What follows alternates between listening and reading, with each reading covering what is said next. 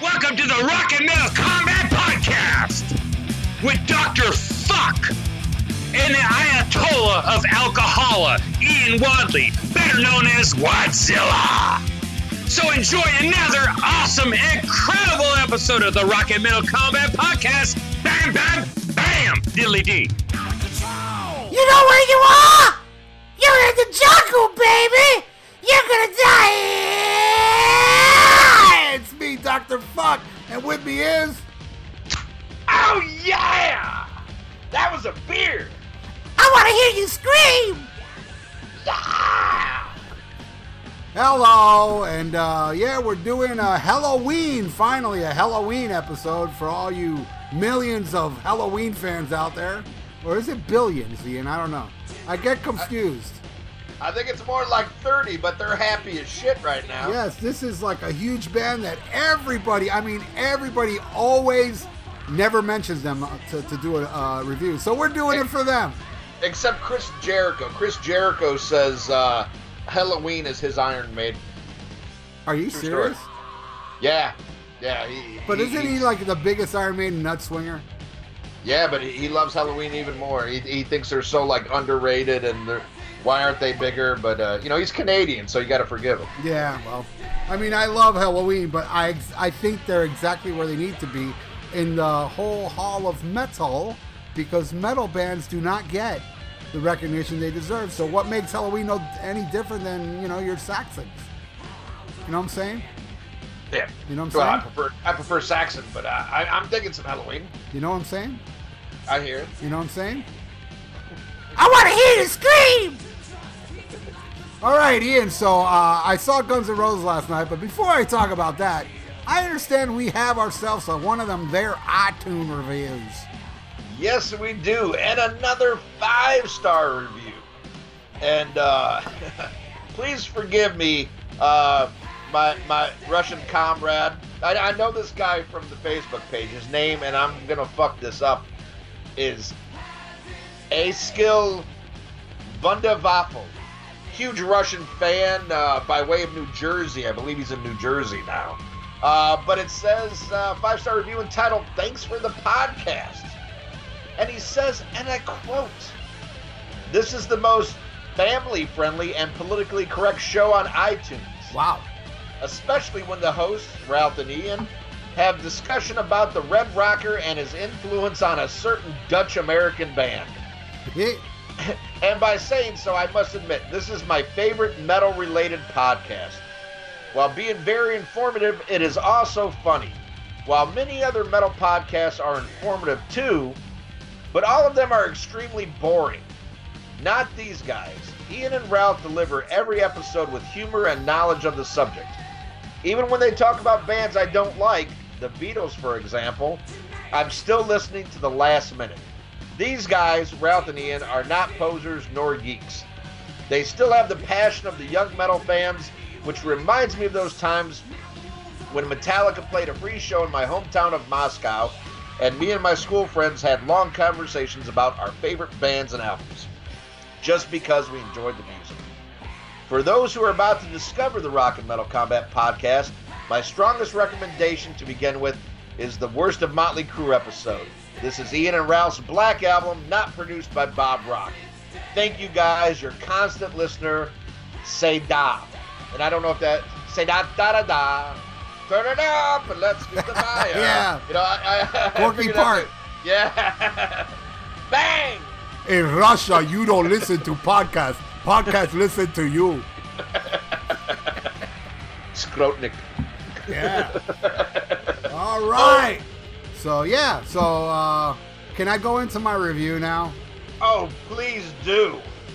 I want to hear about this. All right. I went to go see Guns N' Roses last night.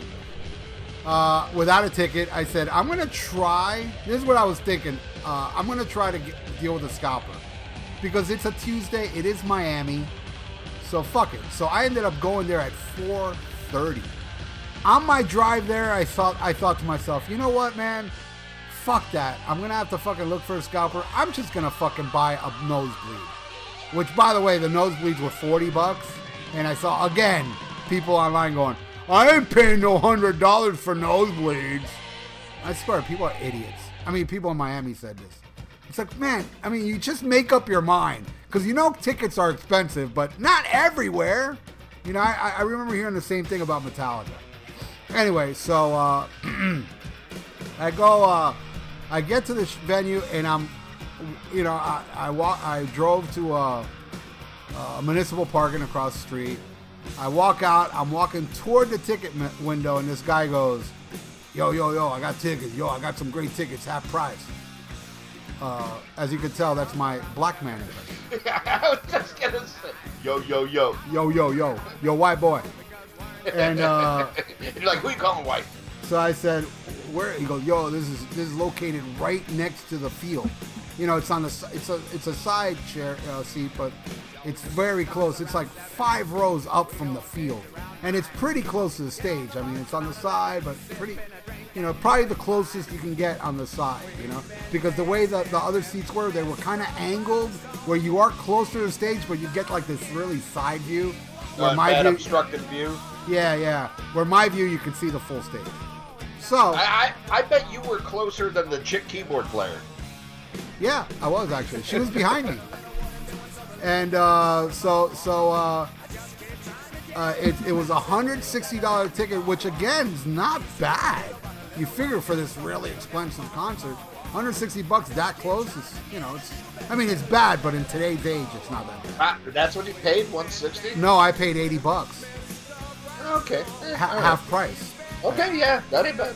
Yeah, so, and then I get into the show, and my good friend Mercy, who I'm dying to bang, and she knows this, but she keeps saying, and she's got that stupid Ian philosophy. She says to me constantly, "I'm too old for you." Anyways, so I can never hit it, right? And anyway, so I wrote on Facebook, man, I'm not even here for 10 minutes, and I got an $80 ticket. And then she wrote, hey, I'm afraid to do that because, you know, what if you end up buying a counterfeit ticket? And I was like, geez, I never thought of that, but I'm inside, you know, so if I would have thought of that, maybe I would have fucking passed it, you know? Yeah, I have heard bad stories about that. Not a lot, but a few. I've never really dealt with scalpers. I mean, there was like maybe, I remember I did it for Deep Purple once, and I think I maybe did it once or twice, but never really, you know, I'm not really a scalper type guy. Right. So I go in, the opening band was pretty shitty. I mean, it wasn't like the most horrible thing I've ever heard, but it had like who was it? I don't know. I can't even remember the name. It was kind of like, it had kind of like a country flavor to it. Yeah, it was whatever. Believe me, I've heard worse, but it was like, okay, you know, whatever. They went on super early. They went on like around 6:30. Wow. So watch them. I was solo, by the way. I only saw 2 people I knew the whole night. That place was fucking, dude. I didn't see an empty seat except near the dugout, which obviously they must not be selling those tickets because that whole section was empty. It was like, it was at the very end of the field. All you saw were blue seats. It was like one section, completely empty. So I'm thinking they must have not sold tickets for that area because at least you'd see a couple people surrounded. But I looked around, dude. I didn't see an empty seat anywhere. I mean, the place was fucking packed. Now, the field was in half. And I think I saw the Metallica show was exactly the same. For some reason, I think they only sell half a field for I don't know what reason. I really don't know why. But you know, the whole state, and it's a big ass stadium. It's one of those stadiums where the roof closes. Right. But lucky for us, the roof was open, and it didn't rain because if the roof's closed with the open, you get more of a breeze. And oh man, no. Dude, it wasn't a breeze I was feeling. It was air conditioning I was feeling in there with the roof open. Oh, no. That stadium is fucking top notch. I never seen a stadium that looked that good. That even Axl Rose said it on stage. He said, gee, this is a beautiful stadium. So Guns N' Roses comes out. I heard 8:15, but Axl's up to his old tricks again. They came on at 8:30. Fucking prima donna. And they played for 3.5 hours, dude. Oh, I'm sorry. Well, I gotta say, dude, it was the best time I ever seen Guns N' Roses, period. Even Slash impressed the fuck out of me. Now, I will say this about Slash, though. That Richard Fortus, that Izzy Stradlin looking motherfucker, right? They hold them back like Aerosmith holds Brad Whitford back, because technically that guy's way better than Slash, way better. Because when they allowed him to do solos, the guy was fucking good, dude. I mean, clean, ripping, amazing. But Slash was good, dude. I was very impressed. And it was one long-ass solo, not a solo every other song like I've seen Guns N' Roses do before. Axl sounded fucking amazing, and there were times where Axl would point at people. You know, when you go see a concert and somebody gets the singer's attention, and the singer points at him and smiles? Axl did that several times during the show, which I've never seen him do that. He was smiling a lot of the times, but then again, you think about it, they're getting paid, I believe, $3 million per show. So I would be smiling too if I was Axl Rose. And 3.5 goes to Axl. Exactly. Yeah. They owe. The band owes them. Yeah. They make $3 million, and then the rest of the guys have to pony up. Have to go out there and suck dick. He owns the name, man. Oh man, and I have never been to a concert ever where I've seen so many people wear the shirt of the band they're about to see. I even made a note of it. I was like, look, because at one part, I was on the upper, there's this upper level, because in order to get to my seat down there, you have to walk up. So I was looking downwards, because they had this huge Guns N' Roses merch thing outside, which, you know, had drawings of Appetite and shit. And I was just looking down, looking at everybody come in, and dude, every little group of people that walked in, there was at least 2 or 3 people with a Guns N' Roses shirt. It was undeniable. I saw a guy in a kilt. Oh my God! Was it Johnny Vogan? Yeah, I think it was. No, it wasn't Johnny Vogan. There was no eyeliner or lipstick on that guy. So, must have been James McCormick then. Yeah, probably was James. And I saw a guy with a top hat. No, actually, it was a girl wearing a top hat. No, that was Slash. And I gotta say, man, they were fucking amazing. I finally got to see them do Coma, and it was great. Nice. Great song. Yeah, finally I got to see them do that, and they did, they opened up with It's So Easy, they did Brownstone, they did My Michelle, they did Rocket Queen, Double Talkin' Jive, they did a couple, they didn't do Sorry, which pissed me off because that is on the set list. They traded it for Don't Cry, which was not, yeah, that wasn't good. And I understood because I there's this guy on YouTube called the Guns N' Roses channel or something, so he reviewed the Miami show, and he said they played Don't Cry and Patience, something they have not done in a long time, like played both songs at one show. Now I understand Patience hasn't been on the set list for a long time. Great song. So they didn't play Sorry, which was on set list. They Attitude was played. I'm sorry, yeah, I know. But man, it was so good. It sounded so good. The band was so good. Axl sang his fucking ass off, dude. And dude, I gotta say, man, it was the best time I ever seen them ever. And my favorite time seeing them was with Buckethead. You know, I saw the original Guns N' Roses twice. I mean, the first time doesn't really count because I saw them in a club. I didn't know who they were. But when they opened for Motley Crue, I mean, anybody. I mean, you can ask Ruben De La Rosa. I love that guy. And he'll tell you, man, they fucking were terrible. And you can actually hear it on YouTube, too. Somebody audio recorded it. So, let me ask you this. Was it more of like a rock sounding, like they didn't like over Vegas it, like, they would do a lot of times on the Use Your Illusions tour? Was it like good rocking? It was total rocking. And something I noticed while watching the show last night, I was like, it's not that bloated, because it's only two. Guns N' Roses is a 5-piece, so they're a 7-piece. They have Dizzy Reed, dude, the only time they really spotlighted him was he did the intro to Black Hole Sun. He played on piano a little bit, then they went into the song. And that girl, dude, the only thing I saw her do all night was fucking background singing, like, November Rain, I mean, I'm sure she was doing something back there. I thought they were an 8-piece, though. Who else is there? No, that's it. Really? Yeah. I thought there was fucking 3 keyboard players. No, it's Dizzy Reed and that chick. That's it.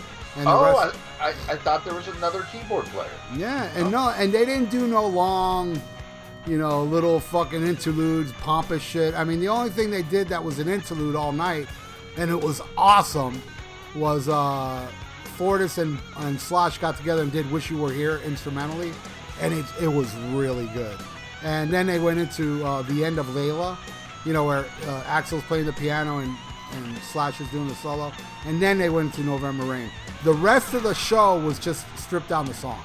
There was heard "Wish You Were Here" was dedicated to Izzy Stradlin. Yeah. No, actually, that song is dedicated to the rights of Guns N' Roses. Slash and Duff, like that, that's what they were wishing, that they had rights to that shit. Wish I never signed this shit away. They're up there looking out on stage going, dude, 80% of this crowd is wearing Guns N' Roses shirt, and Axl's making all that merch money.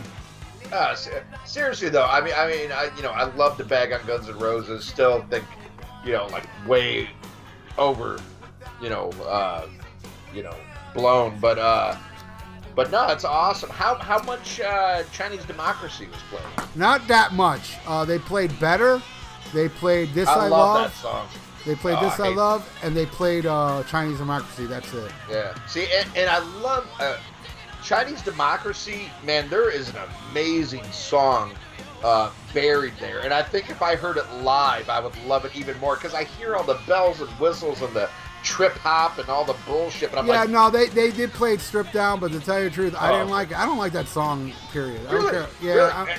Yeah, really? Listen to the review. I was like, I think I thought I said in the review was okay, but I was never really a fan of that song. And they always, it's always early in the set. That was the third song in the set. But This I love that song. They did that. That's it.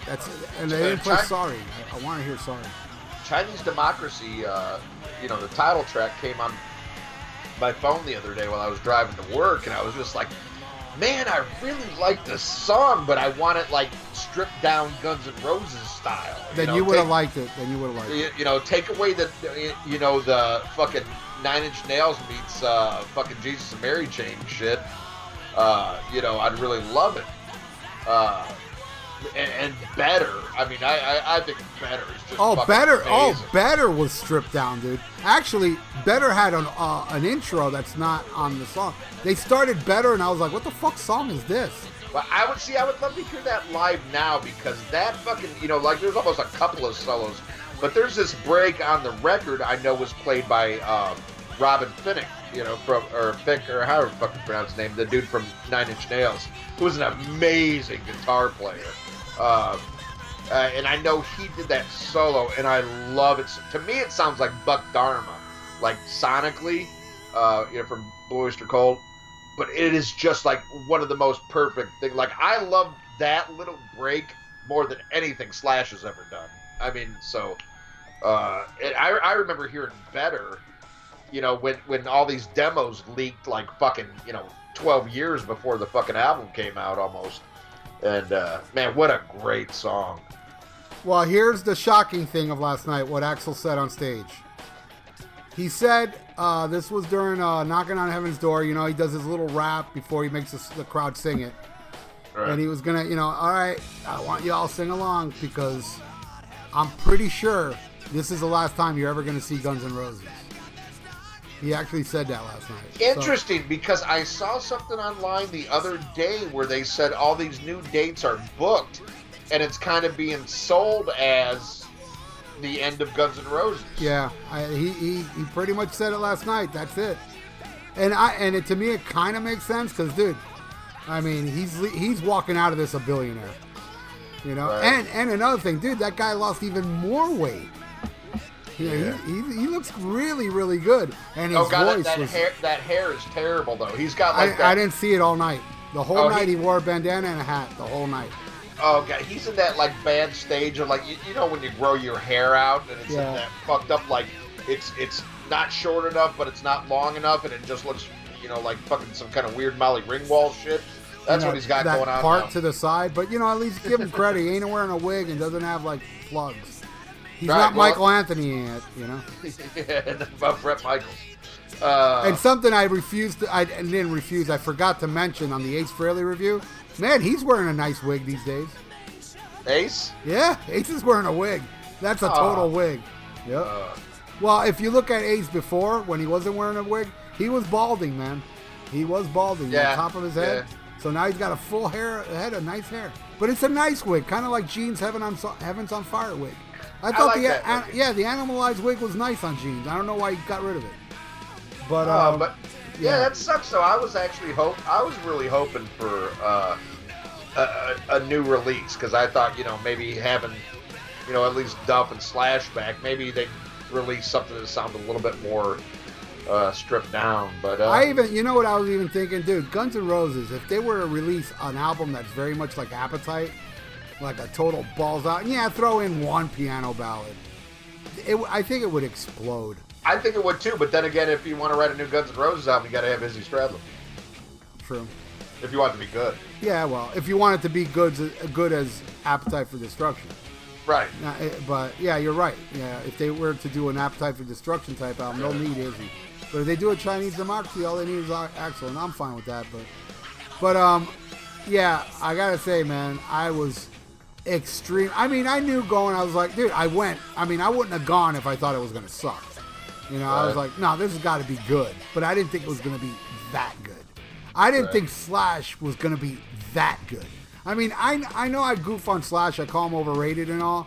But I never really thought he was a bad guitar player. He's a good guitar player. I just think there's way better guitar players like Richard Fortus, But but he was great, dude. I mean, he did a solo that was so cool. And then like the place went apeshit when he did the Godfather theme. Yeah. Yeah, but it's kind of like, but he didn't write this, you know what I mean? But he was ripping, dude. I mean, he ripped, and he was really fun. I was extremely impressed by it. Man, that guy's a fatty. You want to talk about a guy that gained weight? It's fucking Slash, Yeah. But and he wore a shirt that said "Say No to Drugs," but the drugs was blurred out, and all you saw was the U, and the other letters were blurred out. So just say no to you. But and Duff was wearing a cool shirt with a picture of Lemmy on it, which was awesome. Oh, nice. Yeah, it was great, dude. I can't emphasize how fucking amazing. And they played because, dude, I looked at my clock and I'm like, dude, it's like 11:30 now. I thought there was like a curfew by 11 o'clock. So like from 8:30, and it was almost done by 12. So it was a fucking 3.5-hour show. Did they play Rocket Queen or Think About You? No, they didn't do Think About You. They did Rocket Queen. They did, you know what they played? Fucking Sweet Child of Mine, bro. Rare.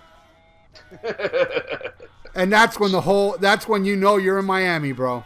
Everybody stood up. Ah! But yeah, and like Rocket Queen, people were like, eh. I'm telling you. Right. It's Miami. I mean, there were a lot of diehards there. I'm not saying, but this is Miami. Majority were posers, and but it was a great time. I mean, I was alone, and but I enjoyed it watching it myself. Now, I did film about half of it because even as close as I was, they still look kind of small. So by looking through my camera, because I don't take a video camera, I take my regular camera that zooms in real good. I mean, zooms in real good. That I was able to zoom in real close to them. So it was, in a way, it was like, not only am I filming it, I get to see them a little better, But, the way I film, too, is like I hold the camera and I look without looking at the camera so I can soak it in. Well, I saw you do that at Rush. Yeah, and Rush, we were far as fuck from Rush, too, Yeah. So, looking through the camera, it's no different than back in the day when I used to go to concerts with the binoculars, Right. But, I mean, it wasn't like when Axl and Slash would run to my side, I can see them a little better. And, yeah, there were huge screens. And there were two big screens where you can see them on the side, and then behind them was a huge screen that never showed them. It always showed, like, weird imagery and Like they showed that little robot from Appetite, you know, the band cover, like come to life, and it was just fucking badass, dude. It was a really impressive fucking show, and for a Tuesday night in Miami, like they went up there and they were like during solos, you see fucking Slash like just sweat pouring off him, you know, and the guy, you know, they didn't half-ass it. They didn't call the show in. They went out there and they fucking destroyed, man. They didn't fuck around.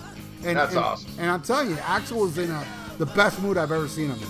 Smiling a lot, pointing at people, because I guess people knew words to songs and shit, and he would like acknowledge them. But at the same time, you know, you better point at people and smile, because they just spent like 10 grand to sit there. Right. And another thing too, interesting, was you know what a joke that VIP is. You don't even meet the band, and I think you pay like 2 grand so they can show you around backstage. Dude, the line to get on VIP was ridiculous. I was like, you guys are paying 2 grand and you're not even meeting the band? How weird is that, huh? But what a fanatical following they have. And I gotta say, man, after that night, last night, I gotta say, I personally put up Guns N' Roses up with the greats now, man. Because I think they deserve to be up there with the Stones and Zeppelin and shit like that. Because look at them, man. Look how fucking amazing. Well, you know, I mean, I hate to admit it, but I'll put U2 in that category too. These are bands that sell out stadiums, dude. It's no, the popularity-wise, you know, yeah. Well, that's what I'm saying. You know, U2, Guns N' Roses. I mean, you gotta I gotta put U2 up there with the greats. As much as I hate them, they're up there. The Police, you know, shit like that. It's just, I don't know.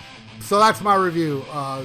16 thumbs up, and Slash impressed the fuck out of me, and they held Richie Fortus back. But when they did let him go off, he did the solo of Black Hole Sun, and it was like, whoa. And I gotta admit, dude, they're not that good doing that song. You know, I mean, musically it's not that bad, but Axl, I don't know, that's not a song for him. But you know, they did it. They did it because they did it. You know, for Chris Cornell. But I was like, yeah, this is a cover that should retire already, you know. Right. I'm so glad you enjoyed Guns N' Roses, and who knows, maybe if they come back, I'll go check them. All right, well, you want to do some news? We got time for some news? Maybe, maybe not. If not, you'll be hearing this news on YouTube. All right, well, Godsmack promises a new sound, a new stage, and a new look in 2018. Hey, maybe I'll end up liking them now. Yeah, you stole my joke. Oh, my God. You want to talk about a fucking fifth-rate fucking Alice in Chains clone. And I know so many people, man, when they were big. Oh, God, I had an ex-girlfriend who fucking absolutely loved them. And I was like, ooh, this is such a copy of a copy of a copy. You know, and it reminded me of like the cock rock fans. I mean, a lot, you know, we loved the first generation of cock rock, but then, you know, it went from Motley Crue and Rat to, Johnny Crash and, you know, fucking, I don't know, a bunch of other fucking, you know, Hurricane Alice. You know what I mean? It's like a way watered down version of what they're ripping off, and they were like a watered down grunge rip off. And ugh, Shark God. Island. Yeah, I wish these guys would just fucking go away. God damn, fuck Godsmack. Yeah. All right. Terrible fucking band. All right. Did you know the singer of Godsmack was in a band called Malaya Rage, who I love. But he was in that band. He was the drummer. I heard of them. Okay. I didn't know. That makes sense. Yeah. But he was he played drums when, you know, after the classic album, so I'm really not too familiar with what he did in Malaya Rage. Okay, well, yeah. See, I kind of remember that now because an ex of mine would play this like live DVD she had where he'd come out and play drums. Like, oh, you're watching that? Okay, I'm gonna go to the bedroom. She? Yeah. I implied you're a fag. You never know. That's why people love us. Because they're fags. Speaking of fags, Def Leppard is going to perform Hysteria in its entirety on their new tour. Wow. Just another reason for me never to have seen Def Leppard. Yeah, well, How many times have you seen Def Leppard, Ralph? 1, 2, 3, 4 times. I saw High and Dry opening for Blizzard of Oz with Randy Rhoads. I have to brag about that because I saw Randy Rhoads. It's like somebody that saw Hendrix. They have to say it. You know what I mean? Right. I saw the Pyromania tour with Krokus. Nice. And I saw Hysteria with Tesla. Nice. And then I stopped seeing them till, I think maybe 3 years ago when they played with Styx and Tesla. Right. And I was very impressed. I thought Def Leppard was very good that night. And Rick Allen did a drum solo that was pretty damn cool. He did a drum solo. And It was good. It was actually really good. And I enjoyed it. I really did enjoy the Def Leppard show. But, yeah, them playing fucking Hysteria live, no thank you.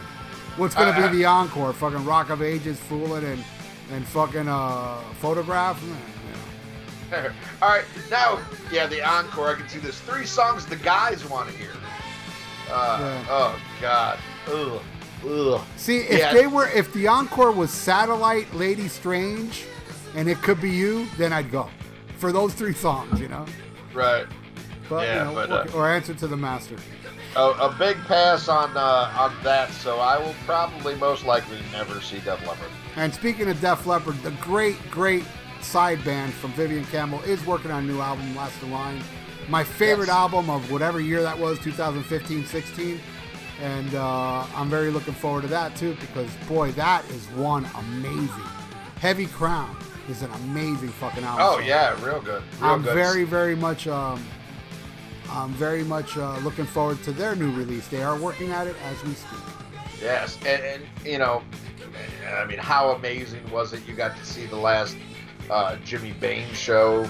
And I will put that in my top 10 greatest shows I've ever seen in my life. Wow. Yeah. And what an amazing revelation that our co-host for this episode, Stephen Kirsch, said on last week's show about Jimmy Bain. Yeah. Oh, and I'm not going to give you any spoilers. If you didn't go check out that Gary Moore show, check out a little bit of info that Stephen Kirsch had about Jimmy Bain and I know it floored me. I was like, wow. Yeah, I had no idea. I've talked to Steve so many times and he never told me that. That's some groundbreaking. That should be on Blabbermouth, goddammit. Exactly, yeah. That was some amazing shit. Well, it's funny we talk about that because my next story is Vivian Campbell says he is not going to pass judgment on the Ronnie James Dio hologram tour. Have you heard about this, Ralph? Yeah, people are very split down the middle. I'm all for it. I'm sorry, but I am. 100%. I'm behind it. Now, one thing you got to understand, it's the Dio disciples. They're going out there doing it anyway, and they're going to use Dio's hologram for like 2-3 songs. It's not like a whole show of hologram. Oh, it's not going to be the whole hologram No, they're only doing a few songs, and I saw Dio's disciples, and it was good, but nowhere near. I mean, not even a pimple in the ass of Last in Line. Because Last in Line plays a lot of that old shit. You know, right. most their set list consists of the first 3 Dio albums. And then right, where Greg Goldie wants to play the Greg Goldie shit. Greg Goldie's, I'm sorry, man. I mean, he's a good guitar player, but he's not the Vivian Campbell, like, not even Roland Roberts, and I love Roland Roberts. Oh, I'll take him over. I'll take him. The only person I'll take Greg Goldie over is Tracy G, and even Strange Highways is a better album than Dream Evil, and I love Dream Evil. I don't know. Hey! I'm talking about my opinion, yo. Yeah. No, that's a tough. No, I'm just thinking, But what I was gonna say is, even though he ranks low on my Dio guitarist, I love Dream Evil, but Strange Highways is incredible too. We need to do an episode on that. When we finally get back to picking our own episodes, we got to do some Strange Highways. We did, didn't we? No, we've always talked about it, but we haven't done it. Well, if you want a spoiler, go check out the Eternal Idols channel. I reviewed that album. Oh, I love me Strange Highways. I saw that tour in a club. Where I was in a mosh pit during Mob Rules. How cool is that? Moshing at a Dio show. That's hot. My only Dio solo show. Yes, I saw no moshing. I saw some. Oh shit! My phone just went off. It's time to take my cholesterol pills. But but it was a great show. Great fucking show. Oh yeah, Dio always delivered live. Man. That's the one when it was Doro and Yngwie. That's when Yngwie tried to slide the guitar around and hit his belly. It was so fucking hilarious. I saw that at Boynton Beach. Yeah, I saw Orlando House of Blues. Nice. All right. Well, Steve Morris says it would be nice for Deep Purple to play a show with Richie Blackmore one last time. Wow. See, that guy's fucking class, Steve Morris. Oh, Steve Morris is all class. And what an incredible guitar player. I mean, there's a lot of people who won't give Steve Morris era Deep Purple a chance. And that's very unfortunate. It is a different sounding band, I'm not going to lie. But, I mean, if you love guitar, how can you not love Steve Morris? I mean, that guy is just phenomenal. You know, I listened to that new Deep Purple, and honestly, I can't say it sucks, but it was kind of like, okay. Well, you know, I hated that first single that you said you liked. I didn't like it. And that was like one of my favorite songs on the album. The best song on the album, I can't remember the name of it. It's the second track, Something Boots. Man, that song is excellent. I mean, that song alone is worth, having. It's a good, Hip Boots, that's the name of it. But I tell you what, Perpendicular is an amazing album. Well, I like everything. I even like Bananas and, Abandon and the last one. What now? Yeah, I liked all those albums. This is Infinite is the one where I don't know. I got to hear it some more. I think it may be a couple songs too many. It's one of those, Sure. But that Vincent Price song off the last time. I really love that. But very recently, both Ian Gillan and Ian Pace have come out and said no, thank you. Well, here's the deal. Nobody would want a Richie Blackmore reunion with Deep Purple more than me.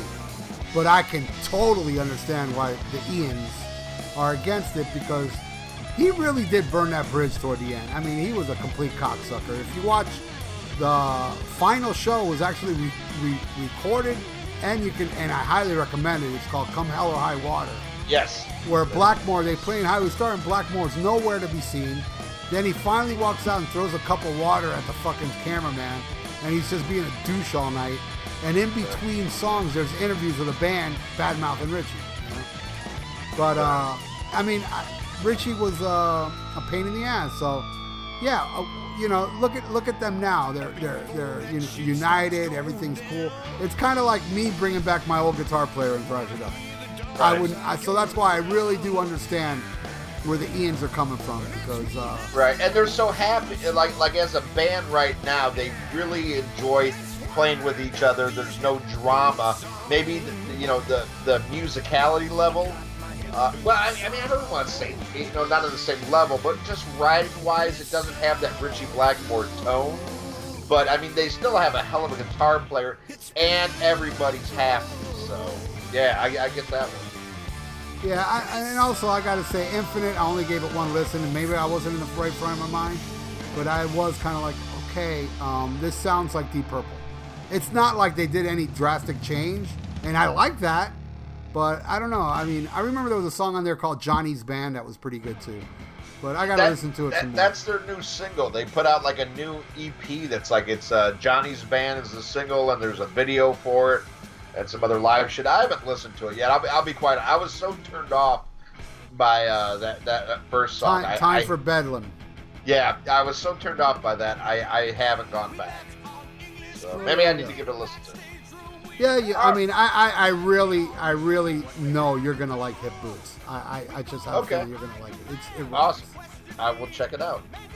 All right. Well, ex-Man of War guitarist Ross the Boss was inducted to the Hall of Heavy Metal History at this year's Wacken Open Air weekend. And rightfully so, because Man of War fucking rules. And anybody out there that doesn't think so, well, that's okay. That's your opinion. Oh, yeah. And, Man of War is one of those bands, I've never, fully got into them, but I've known some people who were so Man of War. Hello. They did a tour a couple years ago. I know a lot of people from New Orleans traveled to, I believe, Cleveland. They did like a weird show in Cleveland, and all these guys did a pilgrimage to Cleveland. They're like, it's fucking Man of War playing in the U.S. We gotta go. Which is a bad idea. And you know, I've come to love battle hymns and Hail to England. Oh yeah. And stuff and stuff like that. I mean, it's just something. I mean, it's cheesy, but there's just something so metal about it, you know? I know. You know what it is? It's like abandon your bullshit, and this is just a metal band. We worship metal. And and a lot of people like, it's so stupid. It's like, it's because you're not metal. I'm sorry. Right. You know, a lot of people get offended, but it's the truth. If you don't get Manowar, you really don't get the metal lifestyle. You just don't. I'm sorry, you just don't. It's like the perfect soundtrack for like a Conan movie, or like you know they should do the soundtrack to a Chuck Norris movie or something, because it's just so primal. I mean, if you just listen to the lyrics, yeah, you're gonna pee your pants laughing, but the metal behind it is just so like, man, if you're not banging your head, you know, I'm like, come on, this is so like everything we love about metal, you know. You know, with lyrics like heavy metal or no metal at all, wimps and posers leave the hall. If you find that ridiculous and stupid, you're just not metal. Just face it. Go look in the mirror and say, hey, man, I think that's stupid and I'm not metal. Thank you. But I love to see him, you know, they call him the international, or was it global metal ambassador. He's the first ever global metal ambassador. And even though it's, you know, what is the Hall of Heavy Metal History? But I give that shit more street cred than the fucking Rock and Roll Hall of Fame. Thank you. Of course. And you know, and look, and I got to say this, you know, I wish I could have, I saw Manowar once, but I wish I could have saw them in England, because here they hate the United States. Because they played the Culture Room, they looked like they were going through fucking the motions, they phoned in, and you got to understand, this was my main bucket list band for decades. And finally, it was 2007 or 8. They played Fort Lauderdale, packed the fucking place. Dude, before we walked in, there was a sign there saying, you cannot wear spikes into the show.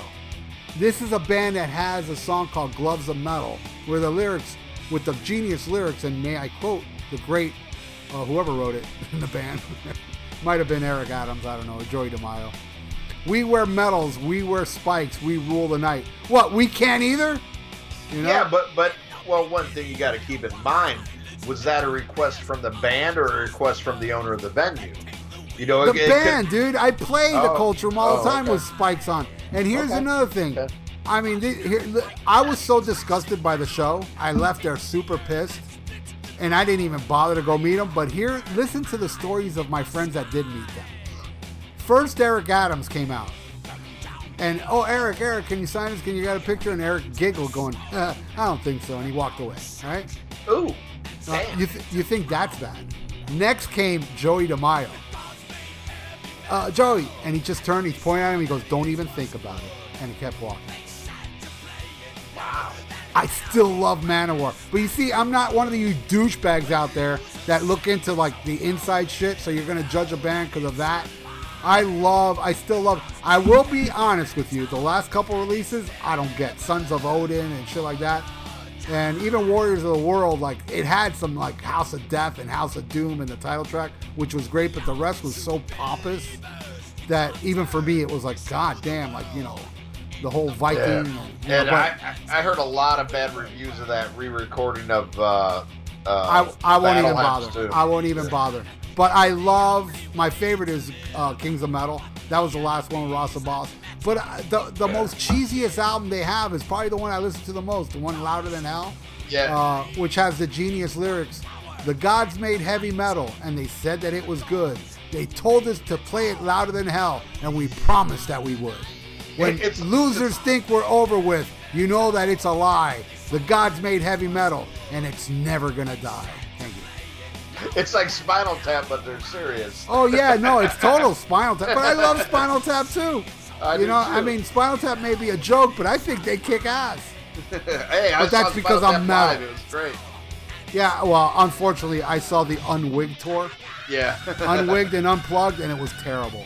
Yeah, that's unfortunate. Yeah, it was really bad. And I met Michael McKeon after the show, and a guy had a Laverne and Shirley box game, like a Monopoly thing. Yeah, he said he wouldn't sign it. Yeah, he's like, oh, I'm not signing that. It's like, fuck you.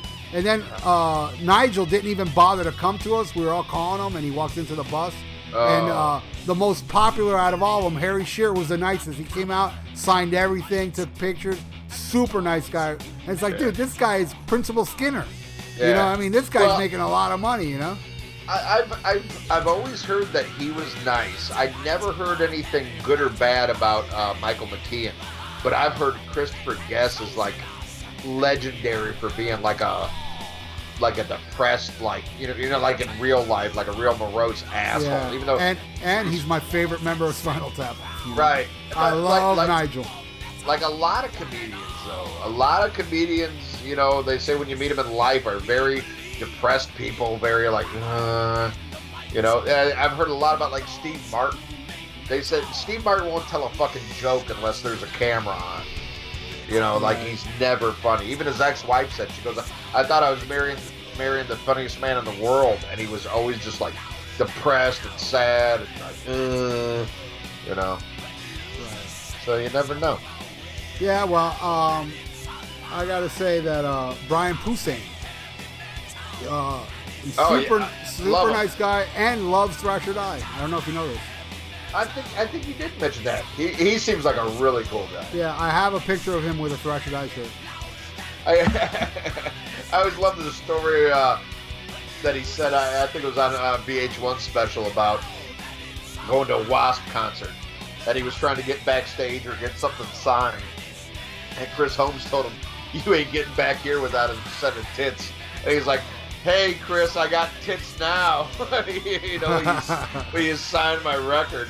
And it reminds me, like, I went to a show here at a club, the club I took you to, One Eyed Jacks, and a band that I love. They're not metal at all, but Afghan Wigs. I'm a huge fan. And I tried to get the owner. I was like, "Hey, you know, can I go up there and meet him?" He's like, "Nah, you ain't getting back there without tits." I'm like, "Look at me, bitch. I got man tits." He's like, "Yeah, that shit don't count. Sorry, brother. I can't help you tonight." I was like, shit. Damn. All right. Well, here's a funny story. They might have released an album that made a lot of their fans stop being pissed off, but now if you're a Metallica fan, you might get pissed on. Did you see this story, Ralph? Oh, what are they doing now, these bastards? I love Hardwire regardless, but go ahead, tell me. No. A man was arrested at a New Mexico Metallica appearance because he pissed on a family that was in front of him. Wow. Apparently, this guy was very inebriated at the show, and while this father, mother, child's group was at a show, they were getting pissed on by this guy. They said they felt some water and like, "Oh my God, we're being peed on." The guy was later arrested and but was released on his own recognizance, but does have to appear in court in a couple days. Wow. So I don't know. Did I ever tell him this story? Tell on this show about the time I pissed on a family at a wrestling match? No. I tell you what, there's not much that I'm ashamed of, but this I'm actually ashamed of. I had some friends take me to see a Monday Night Raw, a WWF or WWE, whatever the fuck event, and it was the day before my birthday, and we go there. Of course, it's all guys I work with. We're all getting annihilated, and we're drinking these big ass beers. I was like, "Oh shit, I gotta take a piss," and this is right around the time Stone Cold Steve Austin was like the biggest star. So I was like, "Oh fuck, I gotta go." So I set my empty cup down. I'll be right back, and I'm walking down the aisle. Then the lights go out, and you hear the intro music to Stone Cold Steve Austin. I was like, "Oh fuck, I can't miss this. So I walk back to my seat, but I'm doing the fucking I gotta pee pee dance. I'm like, "Oh my God, I gotta piss so bad," and I was like, "Fuck this." So I like strategically positioned my huge beer cup, and I'm like, I'm just gonna piss in the cup. and so I'm trying to piss in the cup, and Stone Cold comes out, and I'm waving my other hand in the air like, yeah, yeah. And then all of a sudden I hear this little kid in front of me going, Daddy, he's peeing on me. He's peeing on me. I was like, oh shit. And my buddy next to me grabs me like, what the fuck are you doing? So I turn and then I start peeing on his shoe. And I'm like, oh no. And the dad turns around like he's going to fucking clock me, which I deserve. I admit, I shouldn't have done that. But the guys on either side of me that I work with, I mean, legitimately look like wrestlers. I mean, these were huge guys. So I'll never forget this. The guy looked back like he's going to hit me. He looks at the two guys next to me, and he just grabs his son in fear and hugs him. and like I said, I feel so horrible. I never meant to pee on this poor child. Probably traumatized him for life. Every time he watches wrestling now, probably like non-flashbacks. But yeah, unfortunately peed all over this little kid. But this is what happened at this Metallica concert. Now, I don't know if this was, like the guy was intentionally trying to piss, or he was trying to do what I did, like just didn't want to miss the song, but had to piss real bad. But yeah, the guy got arrested. And, not my best moment, but hey, it happened. Makes for a good story. Yeah, I about 2-3 years ago, I saw Cheap Trick at this place called Sunfest, and I'm telling you, I'm all the way up front against the board, like smack in front of the, you can't get closer.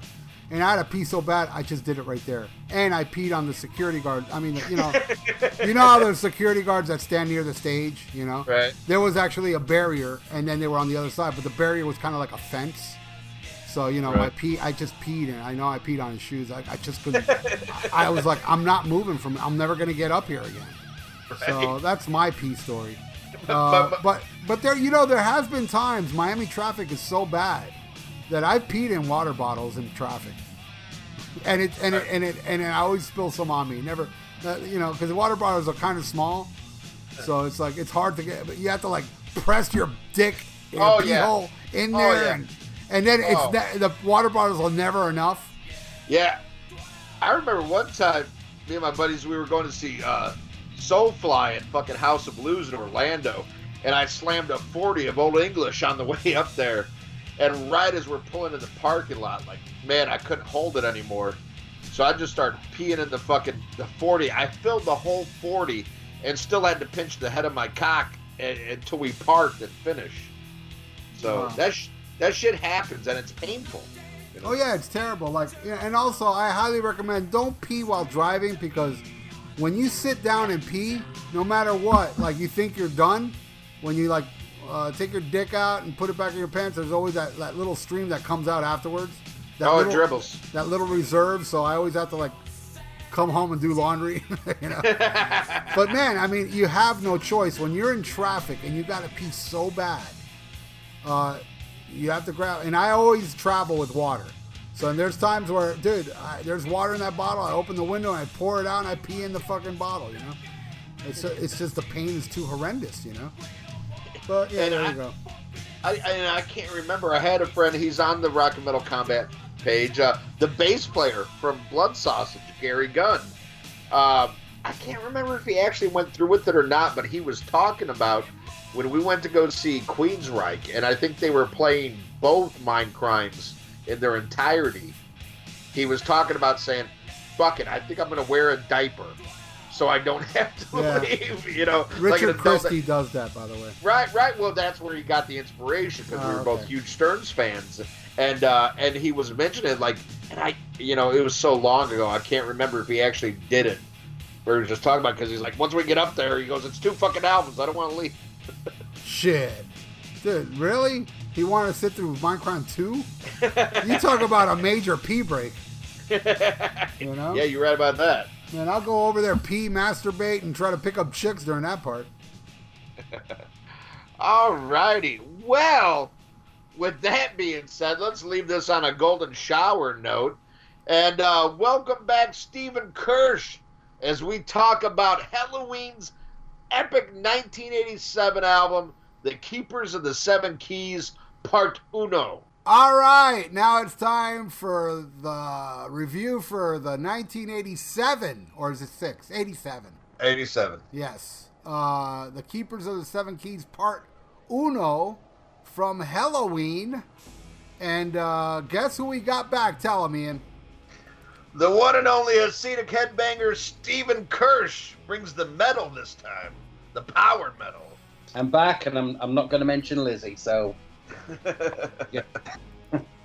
Yep, it's nothing but 2 hours of Halloween and Bon Jovi talk.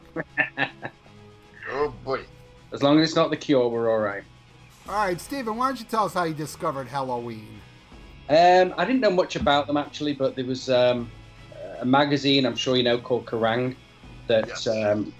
I used to get. It was like my Bible before the internet and all that stuff, so that's how I used to get my news. I think it used to be every 2 weeks when I used to get it. Then it changed to weekly, so it was great. And they used to do really great interviews. And again, before the internet, I just used to read album reviews. And if I liked the album review, then I would take a chance and I would buy the album. And Halloween were getting fantastic reviews for this album.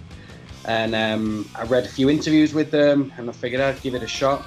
And that was how I got it. I went out, bought it, never heard anything from them before.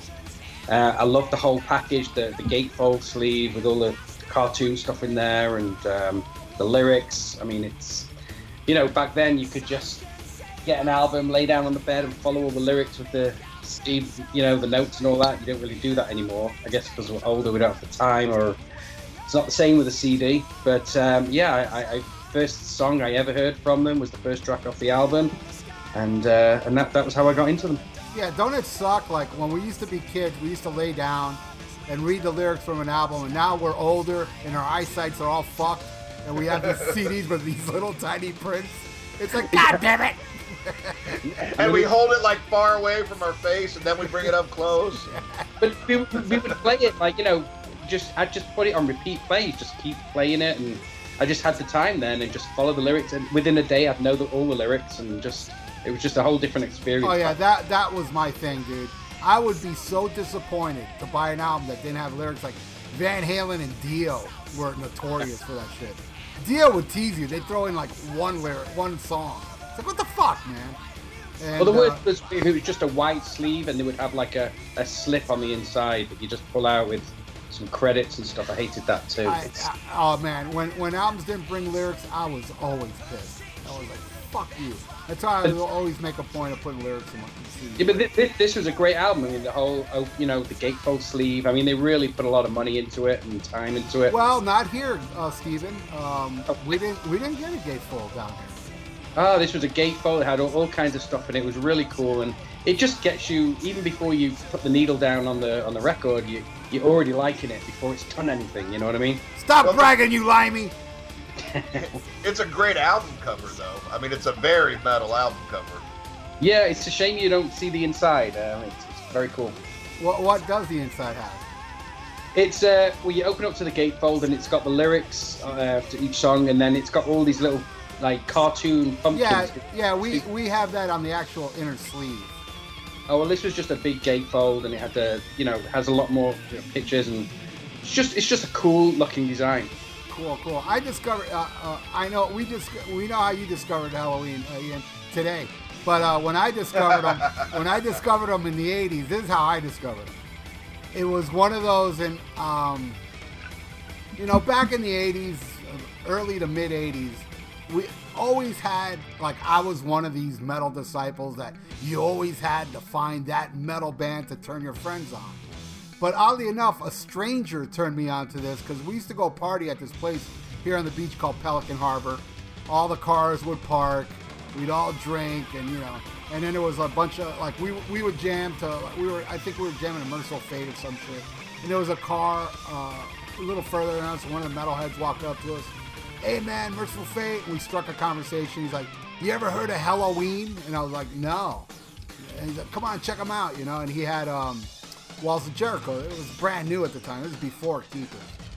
And he played me that shit, and I was like, oh my god. I mean, that album, still my favorite, is Walls of Jericho. Oh my god, what a fucking album that is. So that's how I discovered them. And then MTV Headbangers Ball played Halloween, some Halloween. And I was like, oh shit, you know, and then I went out and bought Keepers, and pretty much that's how I discovered them. And they were scheduled to play the Cameo Theater on Halloween of 1987. And it was canceled because I bet you anything they got a better offer. You know, it's like, why are you going to play fucking Bobo Miami Beach? Look, you can play over here for much more money. So I did not see Halloween till Keepers Part 2 on the Headbangers Ball tour, but Kai was already out of the band, even though he played on the album, which was a bummer for me, but it was still great. The one and only time I ever seen Halloween, and I would love to see them again. I think they are touring with, like, both singers now, right? Or all three singers. Yeah. Andy Darius, Kiski, and Kai. Right, because Kai sings on Walls of Jericho, right? Yeah, and the Judas EP, and the very first Halloween EP. Right. So it's like one album and 2 EPs he did it, and then Kiski's a much better singer, I gotta say, you know. But it's kind of like Dickinson, Indiana, you know. I still like, you know, Kai, the early shit. I'm always, I don't know what it is about me, you know. So I always like the early versions of bands, with the exception of Motley Crue. I like the second album more than the first. But usually I always like the first album more, you know. Well, I think they went more commercial on the second, you know, once Kiski was singing. Well, it was kind of like, commercial, a little more refined, exactly what Iron Maiden did. You know, they just, with Di'Anno, they were a little more sporadic and all over the place, where they kind of got refined on Number of the Beast, which I love that album, you know, just like I love this one. It's more refined Halloween, where it was a little more sporadic in the early stuff. Just another piece. When I first saw I saw them on the Keepers Part 1 tour, and it was May 87, and Overkill opened for them. I'm not sure what would have been.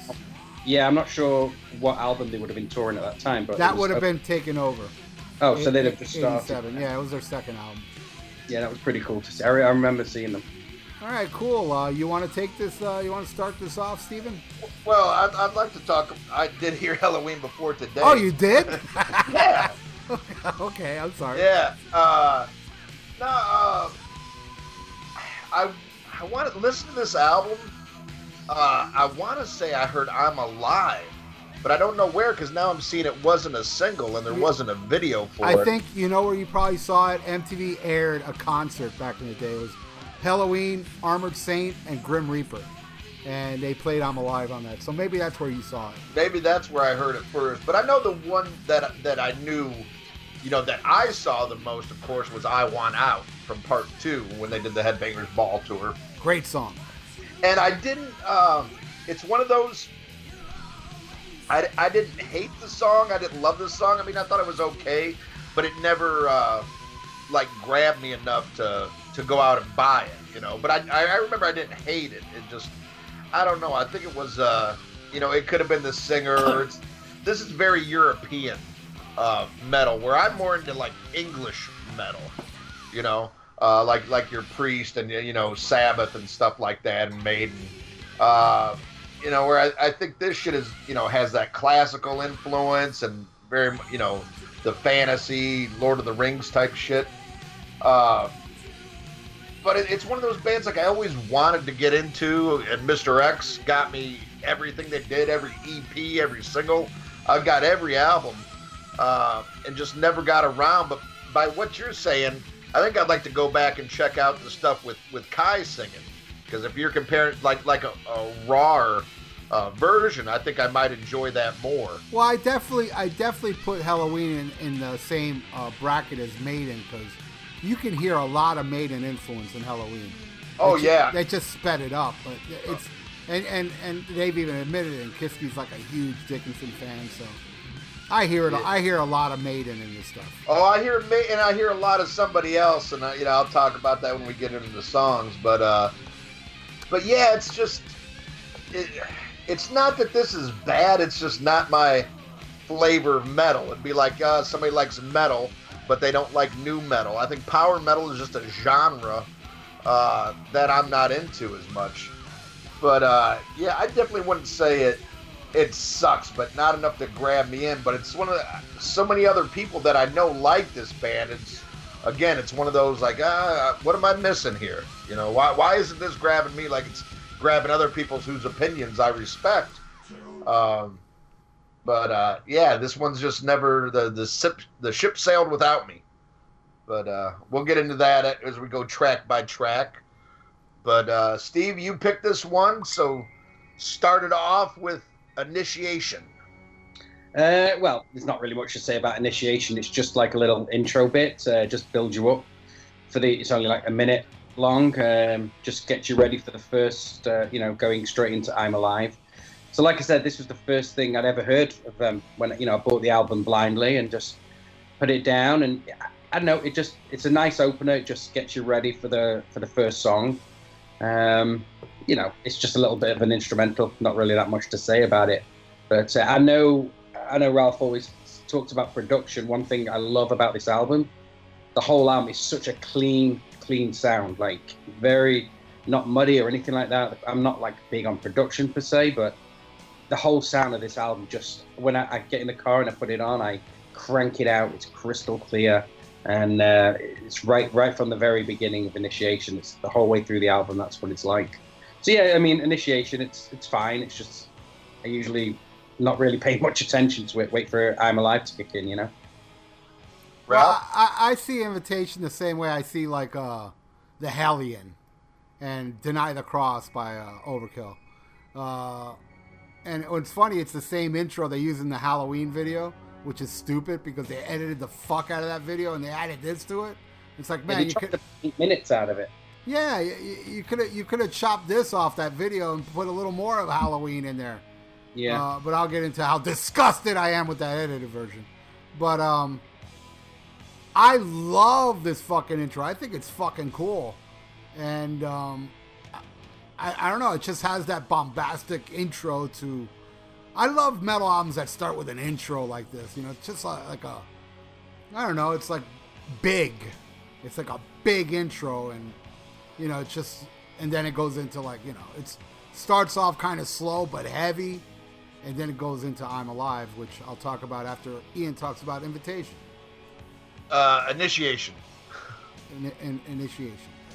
Now we've had a lot of albums come up that have had these little, instrumental preludes, interludes kind of thing, and sometimes it's just pure, foo-foo fruitiness like fanfare, and sometimes it's something, like you said with Hellion. I think this is a good one. There's a little bit of keyboards, but it's not overpowering. I like that. It is atmospheric, but most importantly, it has it has some balls to it. It has like a decent riff.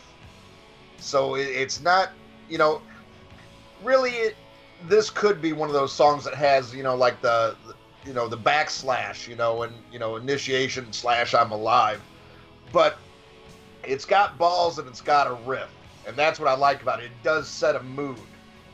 So it's not totally useless, and it's got, some metals coming up. So in that case, I dig it. But then it kicks into I'm Alive. Man, I guess the first thing that gets me with this is the guy's voice. Now, to me, it sounds like he's taken, a lot of aspects of Bruce Dickinson. But I think somebody he borrows from even more than Bruce Dickinson is Jeff Tate. And that's what I get a lot on this. To me, it sounds like Jeff Tate singing for Yngwie. But not as shredding as Yngwie. But I think it's the voice that throws me off a little bit on this, because there's a lot of music that I do love. Sometimes they go too classical, and that really... I do not like mixing classical with fucking metal. I don't like it when Yngwie does it. I don't like it when Richie Blackmore does it. Sometimes, Blackmore does it a little bit better, but Blackmore can go overboard with it too, and it just totally turns me off. I do not like mixing those two genres, and I think that's where I have a big problem with European metal versus UK metal, which is much more blues based. This European metal, power metal in general. Much more classical influenced. and it's not bad, but when it sounds like they're playing Jerkovsky on the guitar, I don't want to hear that shit. But the singer's voice and sometimes the way he kind of sings the guitar melodies. Sorry. Yeah, that kind of turns me off. But not a bad song. I mean, it's rock and it's just it's not my flavor. But it's not a horrible song by any means. What do you think, Steven? I love it. Again, bearing in mind this was the first song I ever heard from them, and it just gets right into it. I mean, there's just no messing about. You know, it's a metal album. It just bam, straight into it. It's a short song. I like the fact that it's a short opener. Gets you right in the mood for the album. Going back to Initiation, I kind of look at it as the same song. It's just, Initiation straight into I'm Alive. You know what's coming, I guess, from Initiation. You know how it's going to go, the I'm Alive song. I love that. It's just a powerful, powerful song. As far as his vocals, I love his vocals. Very Dickinson. I totally get the Tate thing as well. But I think he sings with a little bit of an accent. Maybe that's what's throwing you off. Again, I don't really know, but I think he's got a fantastic voice. I've seen him live. He can do it live. Just a great song. I mean, sometimes when I'm putting an album on, if I don't have time, I'll always maybe pick 3 or 4 songs from an album on a playlist and put it on. But I never skip this song. This song just gets you in the mood for the whole album. Great song. Oh yeah, second favorite song on here, slamming song, and it's a great way to introduce Kiski. What an amazing singer, man! And the band is just such a tight unit. I love the solos that kick in where both guitar players are shredding the same solo at the same time, and that's kind of like, man, I've never heard anything like that, because you have your dual guitar solo like Screaming for Vengeance, Glenn and Tipton, and Deja Vu with Maiden, and but it's still mid-paced. Where this is just like ripping, and they're right there in the pocket together. It's like Priest and Maiden at hyperspeed. And I'm Alive is an amazing song. I fucking adore this song. Well, one thing, Ralph, I don't know if you knew this, but due to an injury, the other guitar player, Michael Wilcath, I don't know if I pronounced that right. The guy that's still the only original member. Right. He barely played on this album. All the guitars are pretty much all Kai Hansen, just tracking it. Well, again, if you watch that Headbangers Ball footage, they play the song, and the guy could do it, But that is interesting. That is interesting. I didn't know if you knew. Yeah. No, I did not know that. That is interesting. Anyway, all right. The next song is A Little Time. I think it's a great mid-tempo track to showcase again Kiski's voice some more. I love the melody and the bridge he sings, like "Oh, what a day." I think it's catchy as fuck. It's like a heavy metal Pink Floyd. I dig this song a lot. A Little Time is a great fucking song. To give kind of shades. You had your fast one, now you throw in this little mid-tempo one, and I think it fits perfectly track-wise, sequence-wise on this album. I love A Little Time. What do you think, Ian? This is one that grew on me.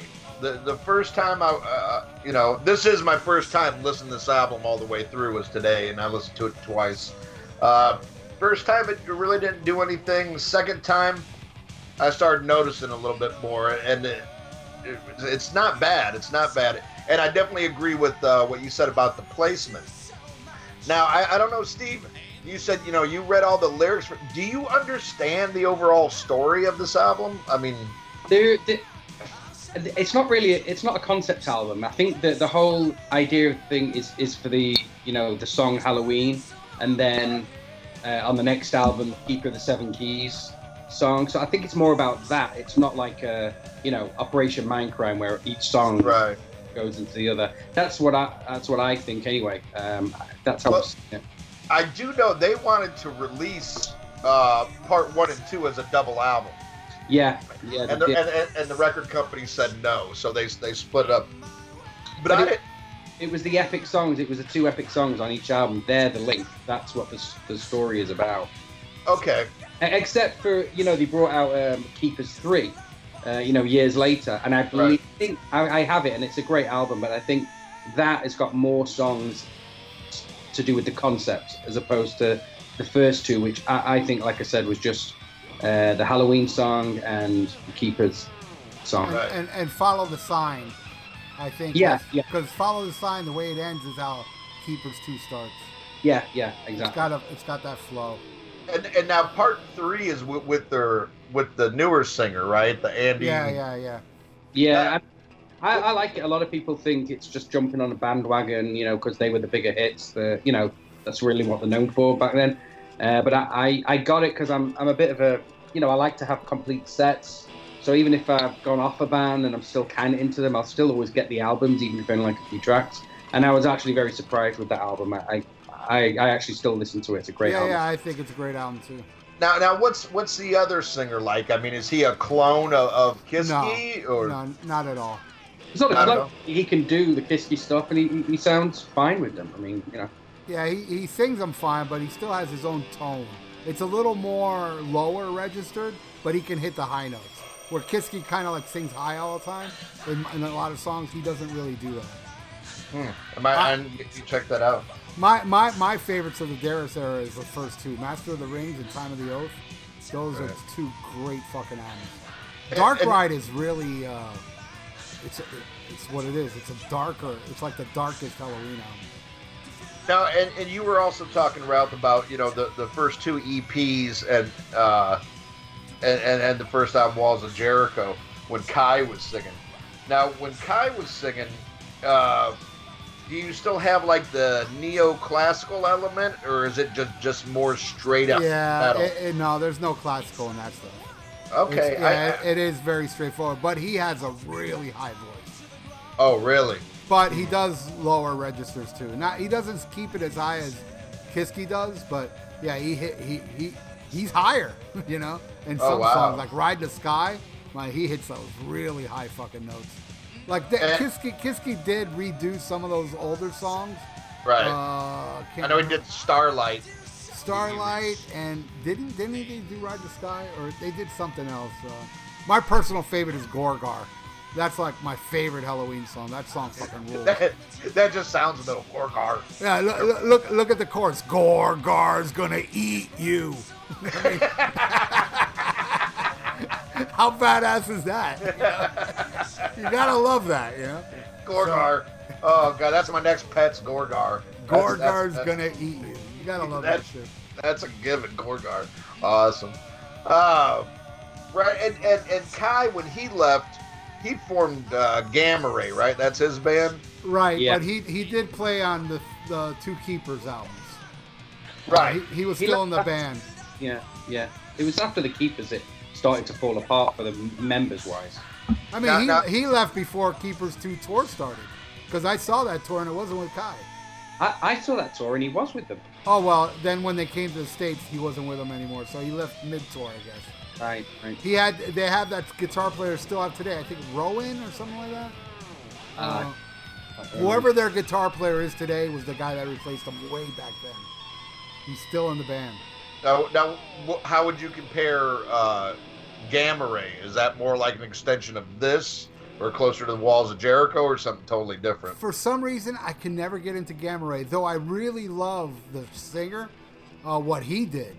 He formed a band called Primal Fear. Oh, Kai doesn't sing for Gamma Ray? No. Well, okay. I think he may have. I'm not sure, because I never really kept up with them, but I know Ralph, their singer that's in Primal Fear, he did. I think he was on the first early albums, and I think Kai sang later, maybe. Because I think I've seen some video footage. I have like a VHS live Gamma Ray, and I believe there's songs on there that he actually sings. So I think they traded songs. But no, he wasn't the lead singer, I don't think. But again, I'm not like, I really didn't get into Gamma Ray that much. I call him Rama Gay. He changed the first letters of both words. Grandma Gay. That's because you hate power metal. Well, no, that's not true. I'm kind of split on power metal. There's some bands I absolutely love, like Primal Fear, and I like Rhapsody a lot. They're extremely pompous. And I don't know, something about them I fucking love. And there's a handful of other.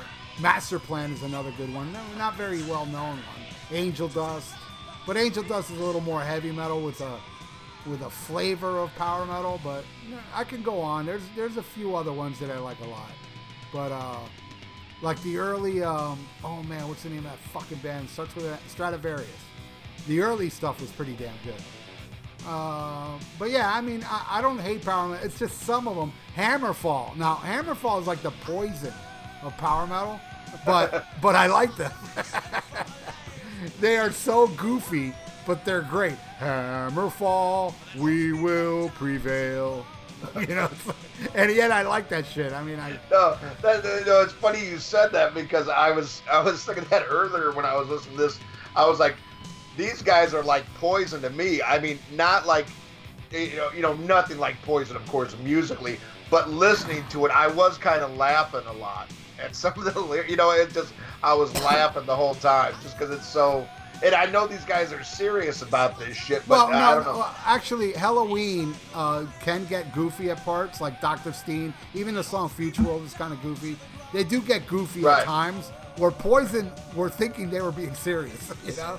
Right. Well, the funny thing, you mentioned Future, and that's the thing, like, I was sitting here listening to the album, and I'm doing dishes, and I'm listening to it, I just started laughing, and I was starting thinking of you when we reviewed the Poison, where, like, you're like, I don't like this, but God, it makes me fucking laugh. And No, Poison, I'm telling you, I said in the review, and I know a lot of people that like Halloween would never listen to a Poison review, but I gotta tell you, I had the greatest time walking around with my iPod listening to that Poison album, but for all the wrong reasons, you know?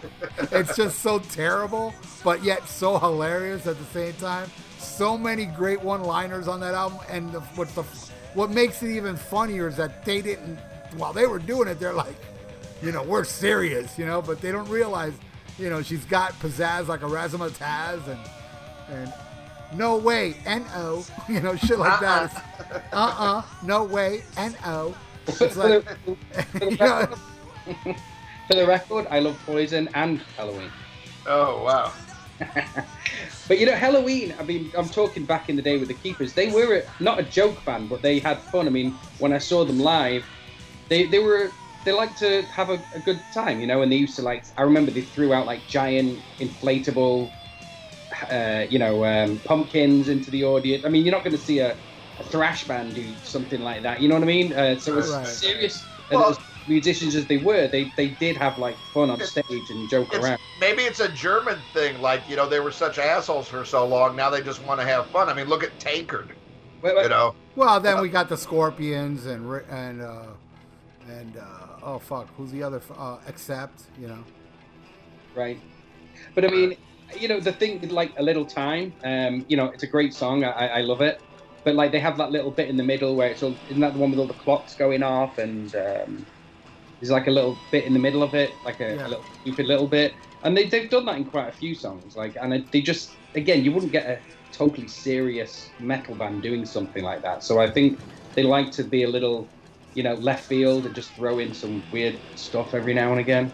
And that's what I liked about Halloween too, is that, you know, they did do some of the little time changes and unexpected shit, like A Little Time where the alarm clock goes off, and I like that. You know, it's just something, a little twist to, you know, to separate them from other bands. You know. Well, I think it shows they don't take themselves too seriously either. Exactly, and Ian, you mentioned Tankard. They're part of the Titanic Four, but look at the other three bands from Germany. None of them are goofy, you know. Yeah. Oh yeah. They're all serious. Sodom, and Creator. You know. But man, Tankard's just about getting drunk and having some fun. Oh man, I gotta tell you a funny Tankard story. I never saw Tankard, right? So they were on the 70 Tons of Metal cruise that I went on. So the first night they were playing the same time Venom was playing. Oh. So I said, fuck, I'm going to see Venom. You know, they mean more to me, but I love Tankard. But I went to go see Venom, so the next time Tankard was playing was at 2 a.m. on the pool deck. And I got completely sloshed, and I woke up on the pool deck, like at 5 in the morning. I was there, but I was passed out on a beach chair while they were playing. So I totally missed Tankard. But I did see something funny. The singer of Tankard was in the bathroom peeing in the sink. you know. I thought that, I was like, oh, at least I saw the cigarette tanker peeing in the sink. That's gonna be me at the expo. Yeah, exactly. I'm gonna pee on the floor, but you know, not in the bathroom floor either. But yeah. So did we all talk about a little time? Yep. Yeah. All right. Yeah. Steven, why don't you take Twilight of the Gods? This song, I like this song, but it's not one of my favorites on the album. I think I don't know what it is. I don't know if it's the chorus. I like very, very catchy songs. That's what I like. And this, to me, is not a catchy song. I have to work at this song a little bit to like it more. You know what I mean? Again, the playing is great. I love, you've mentioned it before, but the twin sound guitars that they do is just incredible. They're just great musicians. But this song, I like it, and I don't skip it if I'm listening to the album. I do listen to it, and over the years, obviously, I've gotten into it. But this one was a little bit tougher for me to get into. Again, I think it's more because of the chorus. I like big choruses, and easily, you hear it once and you kind of remember it and it's good, and this one just didn't do that for me. But I do like it, and just not as much as the others. No, not as much as Ian hates it. Go ahead, Ian. Tell us how you feel about Twilight of the Gods. Well, I'd like to back up Steven here. You do love some catchy songs. You like a lot of shit you catch AIDS from. Oh, man. Well, I kind of agree with you spot on here. What nailed me right from the get-go is the beginning of this song, where he's playing that classical, like, and I was just like, fuck, you pissed me off, like, in the very first, section of the song. And then it kind of goes, the tempo flows in and out, a little soft, a little hard. But, man, it's just that, right off the bat, that classical shit, man, that I really, just really don't care for. Again, it's not like horrible. Like, I can listen to it. I can appreciate the musicianship. Okay, I mean, these guys can play. It's just what they do is not my bag, but I respect it. If that makes any sense, I mean, it just one of those things. I'm not gonna bash it, but it's just not my flavor. Again, I don't know if this is my least favorite. It might be. Maybe second least favorite. But that's what I got to say about that. What do you think, Ralph? Full Throttle Metal. I love this song. Back then, this was called speed metal, but now it's power metal. But I think it's eternally awesome. This is just perfection through and through. It just shows, again, the tightness of I'm Alive. It's like, you had your I'm Alive, you had a little time mid-tempo, and then they came right back out with something extremely fast. This is like the fastest track on the album. And I absolutely love Twilight of the Gods. And I was extremely disappointed that they didn't play it, because it is one of my favorites. My third favorite on the album. Love Twilight of the Gods. I think it's a great song, great metal song, speed metal. And I love the high vocals to it. And I don't know, this is definitely my speed. The speed metal shit, And this is like, I remember back then, man, Halloween was called speed metal. And I think this is probably the song that put them there. But there's a lot of like, now you were saying, do they have that classical shit in the earlier shit? No, they don't, but they have songs this fast without the classical playing. There's a lot of Halloween songs that are very, very fast like this. And this is reminiscent of the speed of the earlier stuff. Not all of it, like Gargar I was talking about. That's a mid-tempo, heavy mid-tempo song, but yeah, I love Twilight of the Gods. I'll go to the next one, Tale That Was Not Right. Initially, I didn't like this one because, I was like a metalhead back then, but this one's definitely a grower. I think it's a great ballad with great vocals and an incredible solo. It sounds like Blackmore meets Wolf from Accept, because it has that, feeling to it, but it also has that feeling that Blackmore has, but it also has that power that Wolf would bring to his solos. And I love A Tale That Was Not Right. What do you think, Ian? My least favorite. It's just, I'm not the ballad guy. Again, there's nothing that's cringeworthy about it.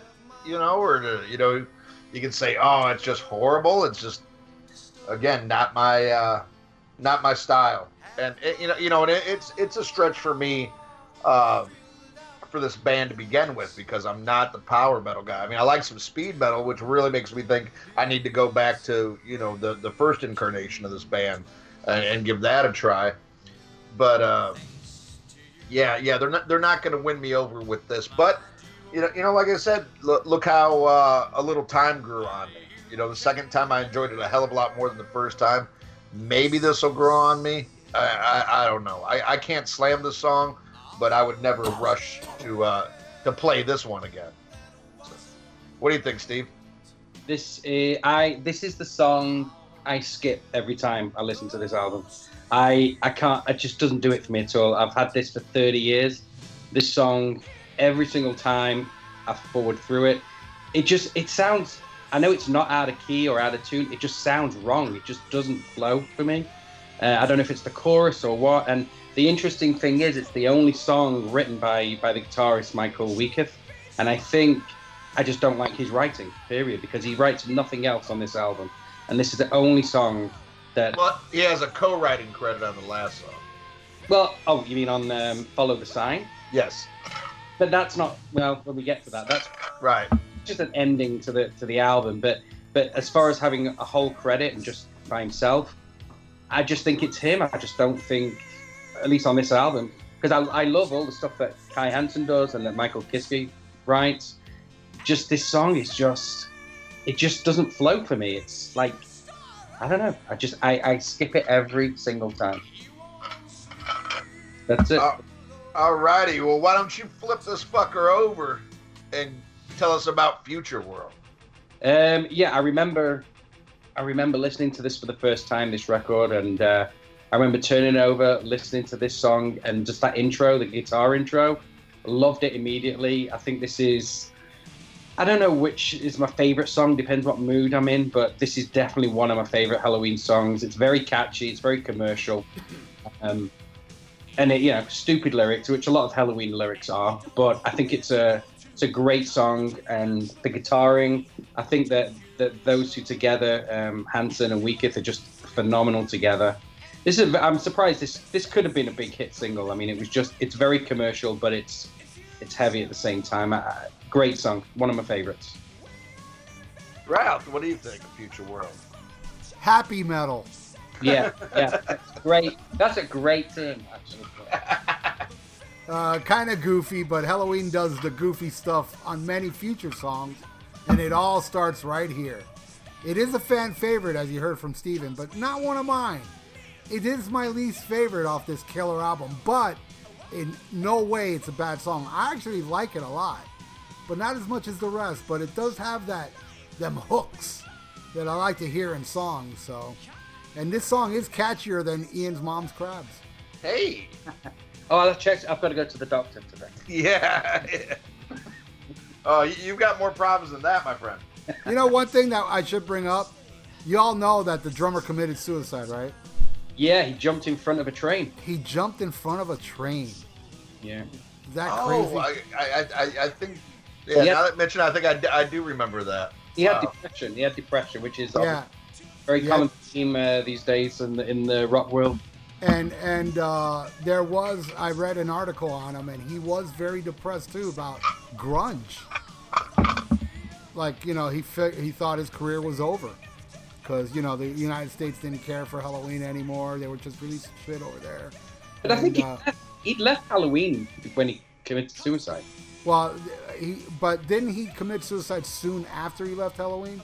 I'm not sure, but I know that he left, and maybe he was depressed because of leaving Halloween. I don't know, but what a shame, because that guy was a hell of a drummer.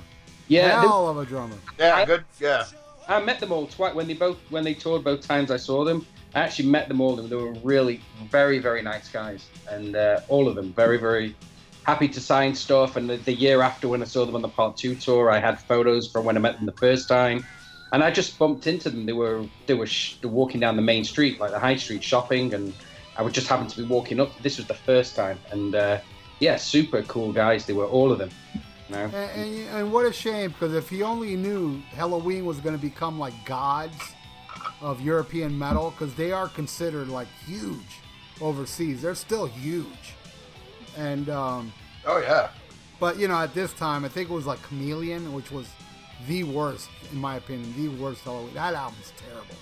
That's them trying to like fit with the times and getting away what they do best. And I think that's pretty much probably that album killed them, But yeah, I just thought I'd bring that up. I think it's funny though. Maybe all the grunge people are offing themselves now because they know Halloween's getting ready to make a big comeback, and they're feeling threatened by power metal. Well, power metal, I think, in the United States has run its course. Power metal, it had a course over here. It did, dude. Actually, in the early 2000s, it was like part of the reason metal came back. Bands like Rhapsody and Hammerfall were pretty big in the metal scene. I remember, and let me tell you something. Just to bring up Hammerfall, this is a funny story. Hammerfall, like I said, they were kind of like the Poison of power metal. That they were hated so much that they were at a bar drinking once, and this one guy hated him so much, went up and disfigured the singer's face. Ooh. Because he hated Hammerfall that much. He went up to him and beat his face so bad he disfigured it. What do you think of 3 Inches of Blood? Are they power metal? I don't know what they are. I couldn't get into that. I don't like bands that have two singers where one's gruff and one's clean. It drives me nuts. Oh, that's what they do? Yeah, okay, it drives me nuts. I mean, there's more bands that are more extreme than that, but still, those two different type of vocals, like, the different extremes, and it just drives me nuts. I want to hear either one or the other. I don't want to hear no clean vocals with death metal and vice versa, Ralph, I have a question for you, Ralph. What's you keep referring to Halloween as like, what, power metal? Well, like, they are the godfathers of power metal now. That's what they're known for. To me, this album's not. I don't know. I don't really. I guess I don't know what power metal.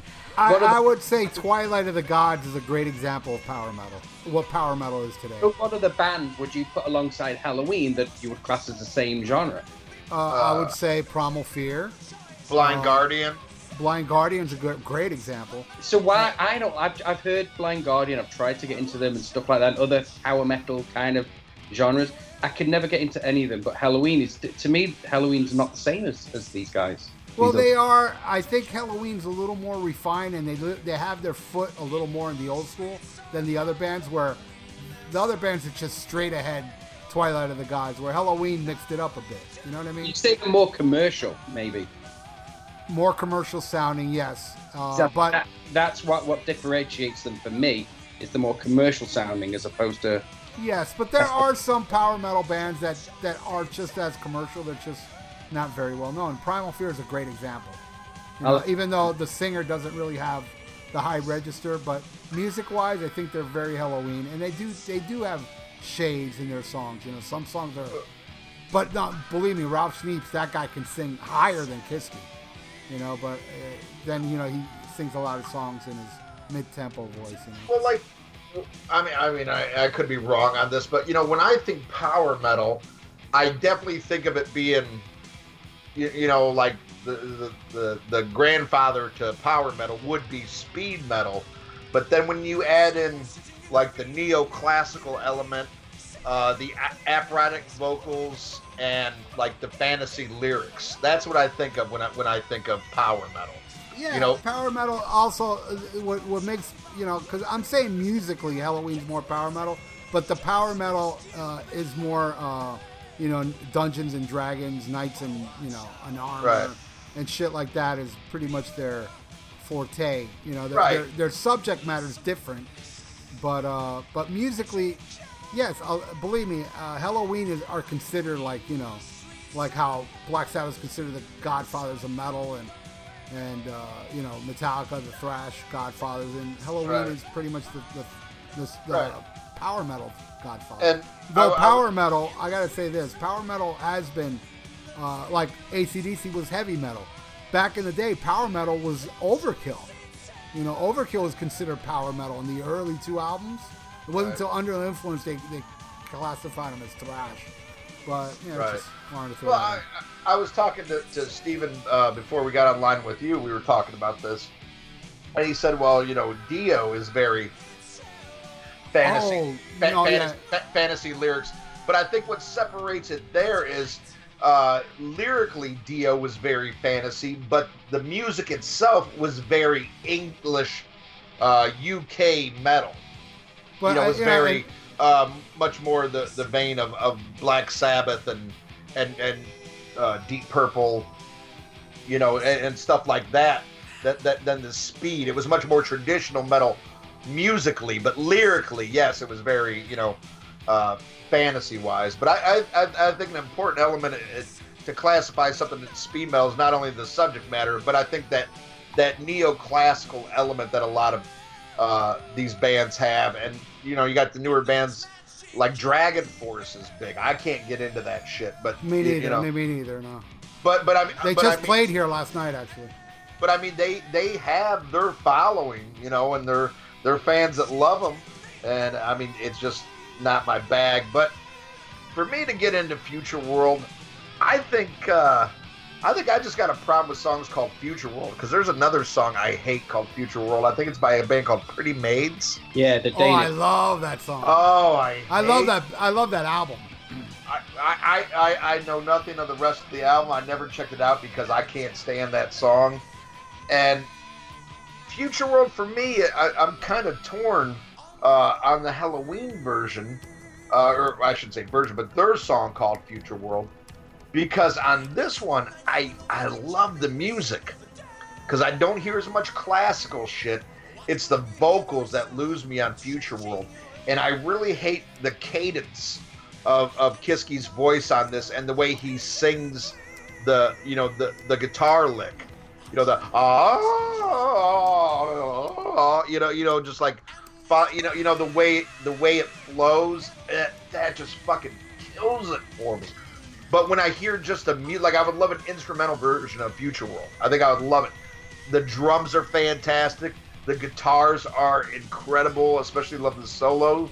But this is one where the singer gets me, and especially that where he sings the melody of it. It's just like Ozzy was great at singing the melody of like Iommi's riffs, but this is like it. To me, he borrows so much from Dickinson, but it's the worst aspects of Dickinson, in my opinion, and Jeff Tate. The stuff like I wish they would have honed back on a little bit. This guy just brings them out to the forefront. So, and I'm not even talking about the fucking lyrics. It's just his delivery and the cadence of the flow that really ruins this for me. But musically, I think it's a really fucking tight song. All right, well, why don't you take the next one, Steven, the epic track, Halloween. All right, so I'm a huge Maiden fan. Power Slave, probably my favorite Maiden album. Rime of the Ancient Mariner, a classic. Yes. This song kills Rime of the Ancient Mariner. This song is oh my god, this song is one of the best epic, 13 minutes of just, to me, genius. The lyrics are great, the guitaring, the sound, everything. This is fantastic. This is better than the epic they do on The Keepers 2. This song just, sometimes during, I'm using Rime as a comparison, but sometimes during Rime, get a little bit bored. Sometimes in the slow, creaky parts, I might skip a few minutes or whatever, but this one is just amazing. Every part of this song is just fantastic. I mean, they show off the guitaring skills is amazing. I think the vocals are amazing. If I'm just got some time and I want to listen to a Halloween song, this is the one I put on. It's a brilliant song. I know. Maybe look, I love Rime. I'm just using that because of the length of it, but it's never boring. This not that Rime boring, never boring. This song. You're the second person who said that. Ralph has mentioned that before too, and it shocked me just as much when he said it. Said what? I believe you've mentioned before that there's parts of Rime that you felt went too long or that you would edit out. Yeah, the bass, the doo doo doo doo. Yeah, talking about all the creaking. Yeah.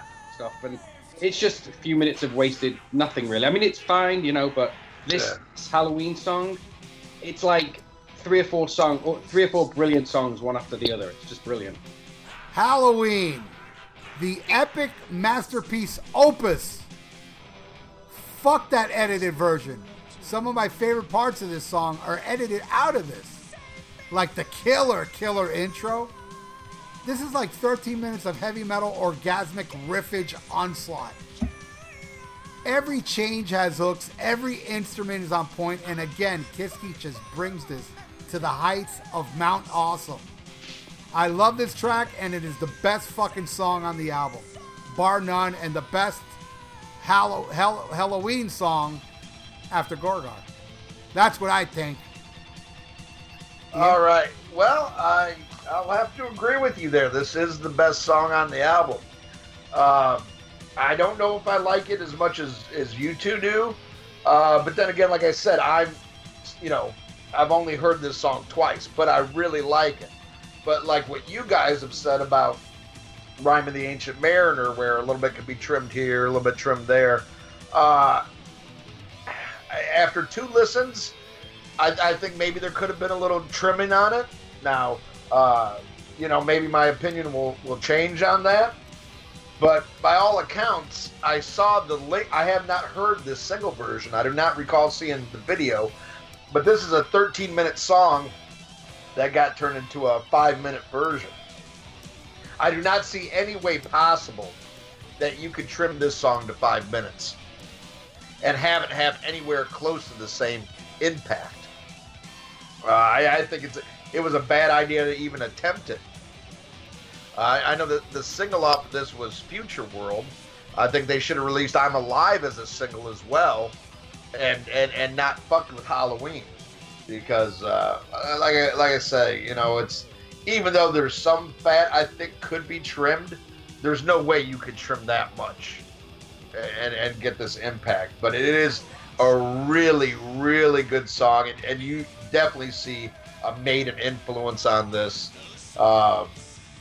By far the best thing on here. I really did like this song. I also think there's a lot of originality in some of these changes, like that little section where it's kind of dark, right? And that little crazy background vocal streaming. Well, I like how you could hear the Maiden influence without it being a Maiden ripoff. That's what I liked, Right. Yeah, it is fucking epic. I love it. All right, so Ian, why don't you take the last track? The last one, Follow the Sign. I kind of feel about this one the same way I do about Initiation. It's not bad, It's got a, especially you have an album titled Part 1. I think this is a cool way to end it. I was listening to this while I was doing stuff around the house, so I thought it was still part of Halloween. I didn't know until I looked at it, like, oh, that was a separate song. But I like it. I like it because it's a great way, if you know there's going to be a part 2, it's like a great setup. Just a little bit of there's more to come. So in that aspect, I think it works, and it's not wasted. It's a cool way to end the album. And, to wrap it up, again, this isn't like my favorite genre of metal, but I do respect it. I respect the musicianship. And I'm not going to give up on these guys yet. I'm going to check out the first era that you like so much, rather. I'm going to check out the other singer, see if perhaps I like him better. Because there are moments on here where, like, I'm totally into the music, but not the singer. So, maybe the later version I'll like more. Or there's moments on this where the singer doesn't bother me, but it's the classical shit. So maybe the early era would be better for me. But I think it's a great pick because it's a band we haven't done before. It's a band that should have, more exposure. So I definitely thank Steven for picking this. And overall, not bad, even though it's not necessarily my thing. What do you think of this song, Steven? Yeah, it's pretty cool. I mean, I don't really class it as a song. It's just like an outro to the album. But it's cool how I think Ralph mentioned earlier on. It kind of leads into the next album. I think it starts the next album, doesn't it, Ralph? Yes, it does. Well, the Seagulls. It's Seagulls that end this song, and then Seagulls start the second album. Often I'll listen to these albums back to back, and it eases into the next album. So they knew what they were doing. That's why they did it, and it's a cool. I mean, it's a cool little outro. It's pretty good. Yeah, I fucking love it. I think it's a great outro. I love that guitar work. It would have been nice if it was longer, but I'm fine with this minute and change of guitar playing and that whispering going on. I think it has like a great ambiance to it, and it's a great way to end this album. It's like a good slowing down after this metal onslaught all on this album, except for A Tale That Wasn't Right, of course. But I think it's a beautiful outro. And I just love guitar playing like that. It reminds me a lot of Blackmore. That kind of emotional playing that, that's why I put Blackmore up on my top 5. Right behind Gary Moore. And you want to know the other two less than the last episode we just did. You'll see my top 2 guitar players. But yeah, I love it. I love Follow Sign. I love this album. I love part 2 as well. I like this one more because it's a little more punch to the face. Yeah. Where, part 2 does stray a lot here and there, but this one's a little more straightforward. This is definitely the better of the two. The other one's still great, though. You're right. But I just wanted to say, I've seen, living in Florida for 20 years, I don't think... Have Halloween ever been there to Florida? Yeah, like I said, only once on the Headbangers Ball tour. But But they were supposed to headline the Cameo. I still have the flyer. They were supposed to play here on Halloween of that album. 87 Halloween was supposed to be in Miami Beach. But I wasn't living here. I've been here I was in Florida for 19 years, so I know as long as I've been there, they hadn't been there. But I saw them on the Keepers 1 tour and the Keepers 2 tour, and in between that, I went to the one and only Monsters of Rock at Donington that I went to was when Maiden headlined the Seventh Son, the Seventh Son tour, and Halloween actually opened it, and wow, that was pretty cool. And they had that bill was amazing. It was Guns N' Roses when they were just breaking, Halloween, Megadeth, Dave Lee Roth, Kiss, and Maiden. It was an amazing. Oh, Donington. Yeah, and that was the show where somebody died. Yeah, during Guns N' Roses set. Yeah, 2 kids died during Guns N' Roses because they had big screens at the side, and I remember them falling down, and Axl was trying to push everybody, get everyone to take a few steps back, and no one was really paying attention.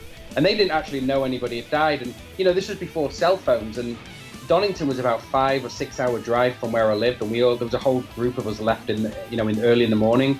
And when we got there just in time for Halloween. And we didn't even know, we got home at 2 in the morning or something like that. And we didn't even know it had happened. And of course, having a Jewish mother, it was all over the news. And, there was 107,000 people there. And my mother thought it was me, And what are you doing there with those Meshuggah metalheads? She's like, "Oh, hey." Yeah.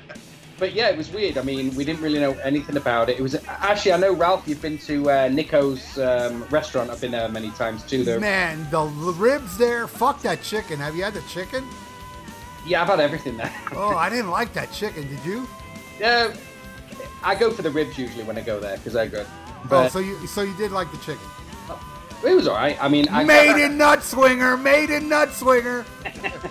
but I gotta tell you, the ribs there, I'm not lying. I've never had ribs that good in my life. No, they're awesome, and he serves there sometimes, Yeah, I've been there at least 7 times. Every single time I was there, he wasn't there. I've seen him there once he was there. But on the wall, the reason I'm saying on the wall, there's a big poster of Donington. Yes. You're right. That's the one I was at, and the capacity was about 80,000, and there was 107,000 people there at the time.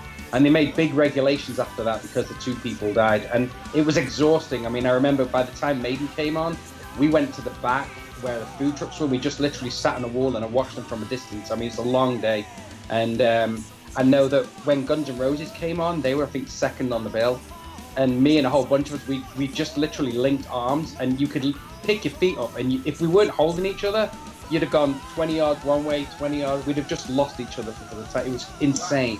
I didn't know that's how they died, though. It was a screen that fell, and it crushed them? It was a screen. No, it didn't crush. The screen fell, and then people started moving back, on them.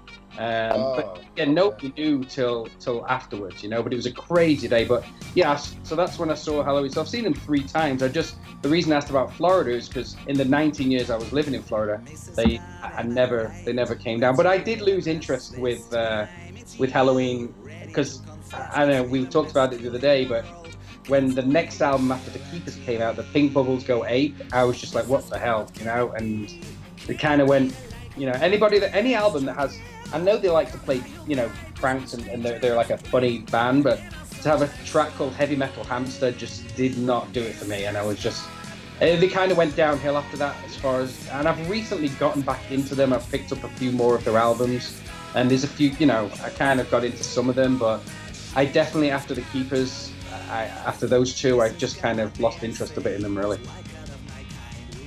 Well, and again, that album, Pink Bubbles Go Ape, was not released here. And I didn't hear it for several years after it was released because I was afraid of it. And it wasn't until Don, the guy I used to do a radio show with at VUM, he owned it because he's like the biggest Halloween fan. That guy flew to New York. See, Halloween did play United States many times after that when Darius joined, but it was always in the big markets. So right. He flew to New York, but that guy owned everything. Chameleon, Master of the Rings, all that shit wasn't released here. And I was like, oh, Pink Bubble Go Ape. He's like, no, it's really good. And I enjoyed it. I mean, I don't think it's as good as what came before it. It's better than Chameleon, but it's not as good as, some of those Darius albums. But I don't think it's just that bad. I love Kids of the Century. There's a video for it, and it's a goofy-ass video. But it's fun. It's a fun song. And I think, Heavy Metal Hamster's stupid as fuck. Even that song kind of sucks. But again, bear in mind, after coming off 2 amazing albums, then that was, I think, the problem, I think. Right. For me, anyway. All right. No, I agree. Well, thank you for picking this, and thanks for all the info you had to this, like the shit at Donington.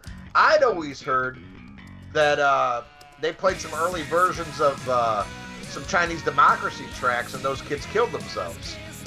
Come on now. So I didn't know. I like that album, Ian.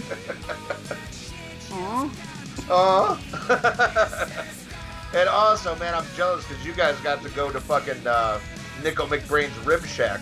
But Steven did promise that if I come visit him in New Jersey, he is going to take me to Tico Torres Tacos. And so I'll give you a review when I go. Well, do it quick before you die of AIDS. Yeah. Me or Tico? Yeah, that's about what. All right.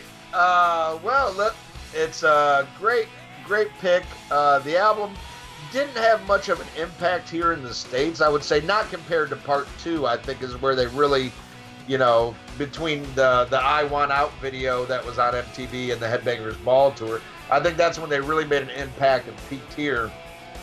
But I think, regardless of what I think of the album, it's a great pick, Steve, and I thank you. And might as well go into the pick of the week. What you got for us this time, Steve? All right, well, everyone knows Lizzie and my ultimate... Lizzie to me are what Van Halen and Kiss are to you guys.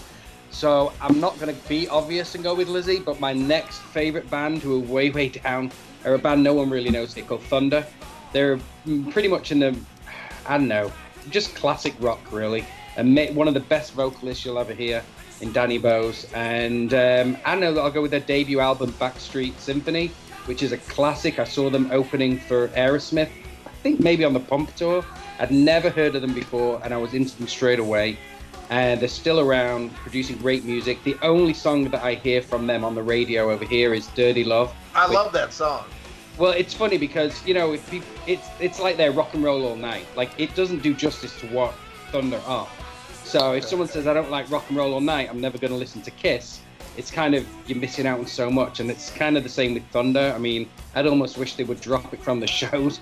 It's that kind of song. It's great. It's just a fun song, but they are so much deeper than that, and I urge everyone to just just good time rock and roll. Just check them out. Thunder. All right, Ralph, you got one? No, I'm looking through my iTunes now. I'm looking for something power metalish. Okay. Well, I'll go with mine, and there's a chance I might have picked this before, but fuck it. This will be like our 170th episode or whatever, so fuck it if I pick one twice. But I'm going with one that is about as power metal as I go. And my favorite Yngwie J. Malmsteen album is Trilogy. First time I ever heard Yngwie was the video for You Don't Remember, I'll Never Forget.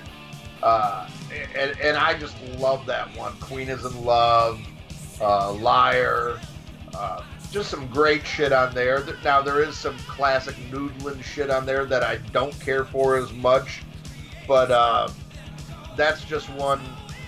I don't know. It's part of, early '86 when I remember, I think I bought that and Sacred Heart about the same time, and I was just getting into metal, and man, that's all I wanted to listen to.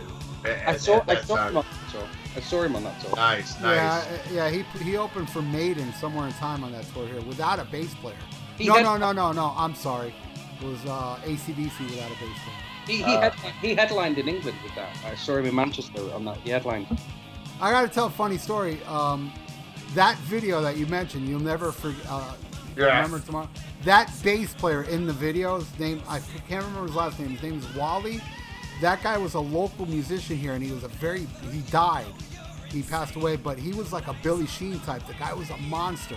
So when I saw Yngwie open for AC/DC on the Marching Out tour, he played without a bass player, and Wally was there, and they introduced him, and then he became the bass player, though I doubt he played on the album. But he does appear on that video. But honestly, I was very disappointed in Trilogy. I only like Liar and Dark Ages. The rest I just, I like the first two Yngwie albums. Those will always be my favorites, But then again, I like Alcatraz. What do I know? Right. All right, I found something, and it's I already had a pick of the week with this band, but I'm almost positive I picked their album Bleed, which is a great album. But this one, I gotta say, is just as good. And it is a concept album about Nazi Germany, and they are a German band, and it is not, I wouldn't go as far as say they're power metal, but they do have elements of power metal. The name of the band is called Angel Dust, and the name of the album is called Enlighten the Darkness, and it's a very dark album. And again, it's about Nazi Germany. It's about a survivor of the Nazi Germany, and man, just look up on YouTube a song called Cross of Hatred. Okay, it's not pro-Nazi, right? No, it's okay. It's definitely. In Germany, it is against the law to even mention Nazis. That's why they make Kiss play with their S's, not look like the S's. Well, I know, like, you can't wear anything with a swastika, in Germany is against the law. Like it should be here to wear a fucking rebel flag, but Right. So yeah, like Cross of Hatred is about the swastika, and it's a great, heavy fucking song. But these guys were unique, man, and I don't think they're still around anymore. They actually started off as a Halloween, but more thrash metal. They had 2 albums, but then they released an album called Border of Reality. It was more of a power metal, straightforward shit. But if you love thrash, look into the Dark Past. That's like a really thrashy album. But then they broke up for 10 years, and they Into the Dark Past and To Dust You Will Decay are the 2 thrash albums. But then they came back, Border Reality, which is a great album too. But Bleed and Enlighten the Darkness is a 1-2 punch. So I have 2 picks. I'm gonna pick Bleed again and Enlighten the Darkness. I can't tell you which one's better out of the 2, so that's my pick of the week. I've heard of them, but I haven't heard them. But I've heard good things. I was lucky enough to see them one time. It was and check out this weird show. It was Nevermore. I can't remember who else. It was Nevermore and a bunch of bands, and Angel Dust was opening. But that night, things were running so late that all the other bands played, and Angel Dust played last. It was a weird fucking thing. Like, in a way, Angel Dust headlined. And yeah, I have a bunch of pictures with them. I filmed some of it. My buddy filmed some of it. I have the whole show, and they were just phenomenal live. They do like the best version of Temple of the King, the Rainbow song, which the Scorpions do a great version, but boy, Angel Dust does the best version, other than the original. Nice. Yeah, which is on Bleed too. If you want to hear a great version of Temple of the King, look at their version. It starts as mellow as Rainbow's version, but then they get heavy, where the Rainbow one just stays mellow the whole time. Right on. All right, well, those are our pick of the weeks, and fan of the week, once again, for 2 weeks in a row, is the one and only Stephen Kirsch. And what more can we say about you, brother? I really, really hope that you get to make it to the expo, so not only we can see you again, but I hope other fans can meet you, man, because you are a really, really great guy, and we're very lucky to have you as a listener. All the stuff you've done, for the show to help promote it, and it's been real fun to do 2 days back to back with you. I've really enjoyed it. Thanks, guys. You do a great job. Love it. As you know, I always spread the word, and I'll keep doing it. And again, once all this dies down, we definitely want to have you back to do your beloved Thin Lizzy. Because, because that's I really want to turn more people onto that, because like I mentioned before, I used to be just the greatest hits guy, and then when I delve into the albums, I really had so much more of appreciation. And I know we have a lot of listeners who either just know the greatest hits, or they may not, Life Boys are back in town, but there's so much more to that band. So I think having you on an episode talking about just your passion, besides the music, your passion could persuade somebody to give that criminally underrated band, even though, they're kind of, a lot of musicians come out and give them praise, but still not enough fans out there, especially in America, really know about that great band. Cool, I'm happy to do it. Awesome. All right, let's get to the plugs. Earpillar, the podcasting and interview news site. To keep up with your favorite bands or artists, and the podcasts or interviews where they appear, go to earpillar.com to find out what we're all about. You haven't listened to Mars Attacks podcast? What are you waiting for, man? Host Victor M. Ruiz brings you all types of hard rock and metal-based podcasts. You'll find everything from music-based episodes, interviews, to series such as Ultra Sexy Classic Album Series, where some of your favorite musicians, producers, journalists, and show hosts comments on the albums that push the evolutionary chains of hard rock and metal. Get with it and go to MarsAttacksRadio.com to find out more. Listen to The Rock Show with Gully and Joe. Go to all the W's, Gully, GULLYANDJOA.UK, 8 p.m. UK time, 3 p.m. Eastern. The Rock Show with Gully and Joe. Listen to it. Don't be a cunt. All right, Kiss Army. Since 2007, you've been getting Podkissed, the Kiss audio fanzine for your ears. That's right, it's your Podkissed. Every month, the Podkiss crew, along with the Kiss Room, brings you Kiss talk like no one else, whether it be roundtables, interviews with the band past and present, analysis, and great Kiss fun. Hi, this is Ace Frehley, and you're listening to Podkiss.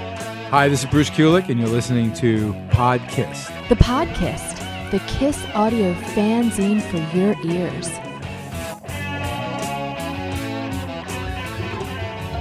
Hey everybody, I'm Aaron. And I'm Chris. And we're from the Decibel Geek Podcast. And if you love this...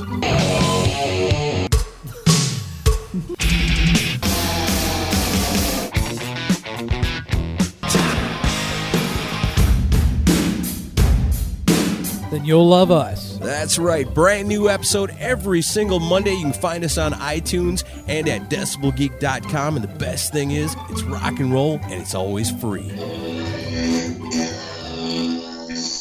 Music's most diverse podcast, starring Luke Innes, Gregson Bootlegs, and Mr. T from Germany. New episodes released every Saturday on Podbean, Podcast Addict, and iTunes. The true alternative podcast. Have you developed paralysis from trying to choose a movie on Netflix? Of course you have. There's too much garbage on Netflix to sift through. So join us on our podcast, We Watched It For You. We watch a bad movie every week and try to determine its watchability. We Watched It For You is for bad movie fans, B-movie fans, underground film fans, and cult movie fanatics alike. Don't miss an episode of We Watched It For You, a guide to the lesser-known movies of Netflix, available on iTunes or wherever you download your podcasts.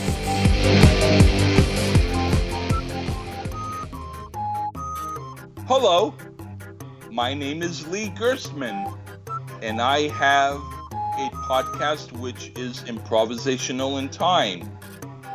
The next episode might be 20 seconds away or it might be 20 years away. But it's called The Lee Gerstmann Show. And I do a lot of record reviews, but I also do editorials about women and food and other subjects, strange or otherwise. Feel free to take a listen to The Lee Gerstmann Show on Spreaker. Thank ya. Hey, headbangers, you want your own radio show? Well, you got it. On Thursday nights here on that metal station, join me on the Dr. Fuck Show. Go in the chat room and I will make you my co-host. That's right. Everybody that joins me in the chat room, I discuss whatever you guys want to talk about. I'll mention your name, I'll say what you say, and we're going to go back and forth. And I'll even fucking play whatever request you want.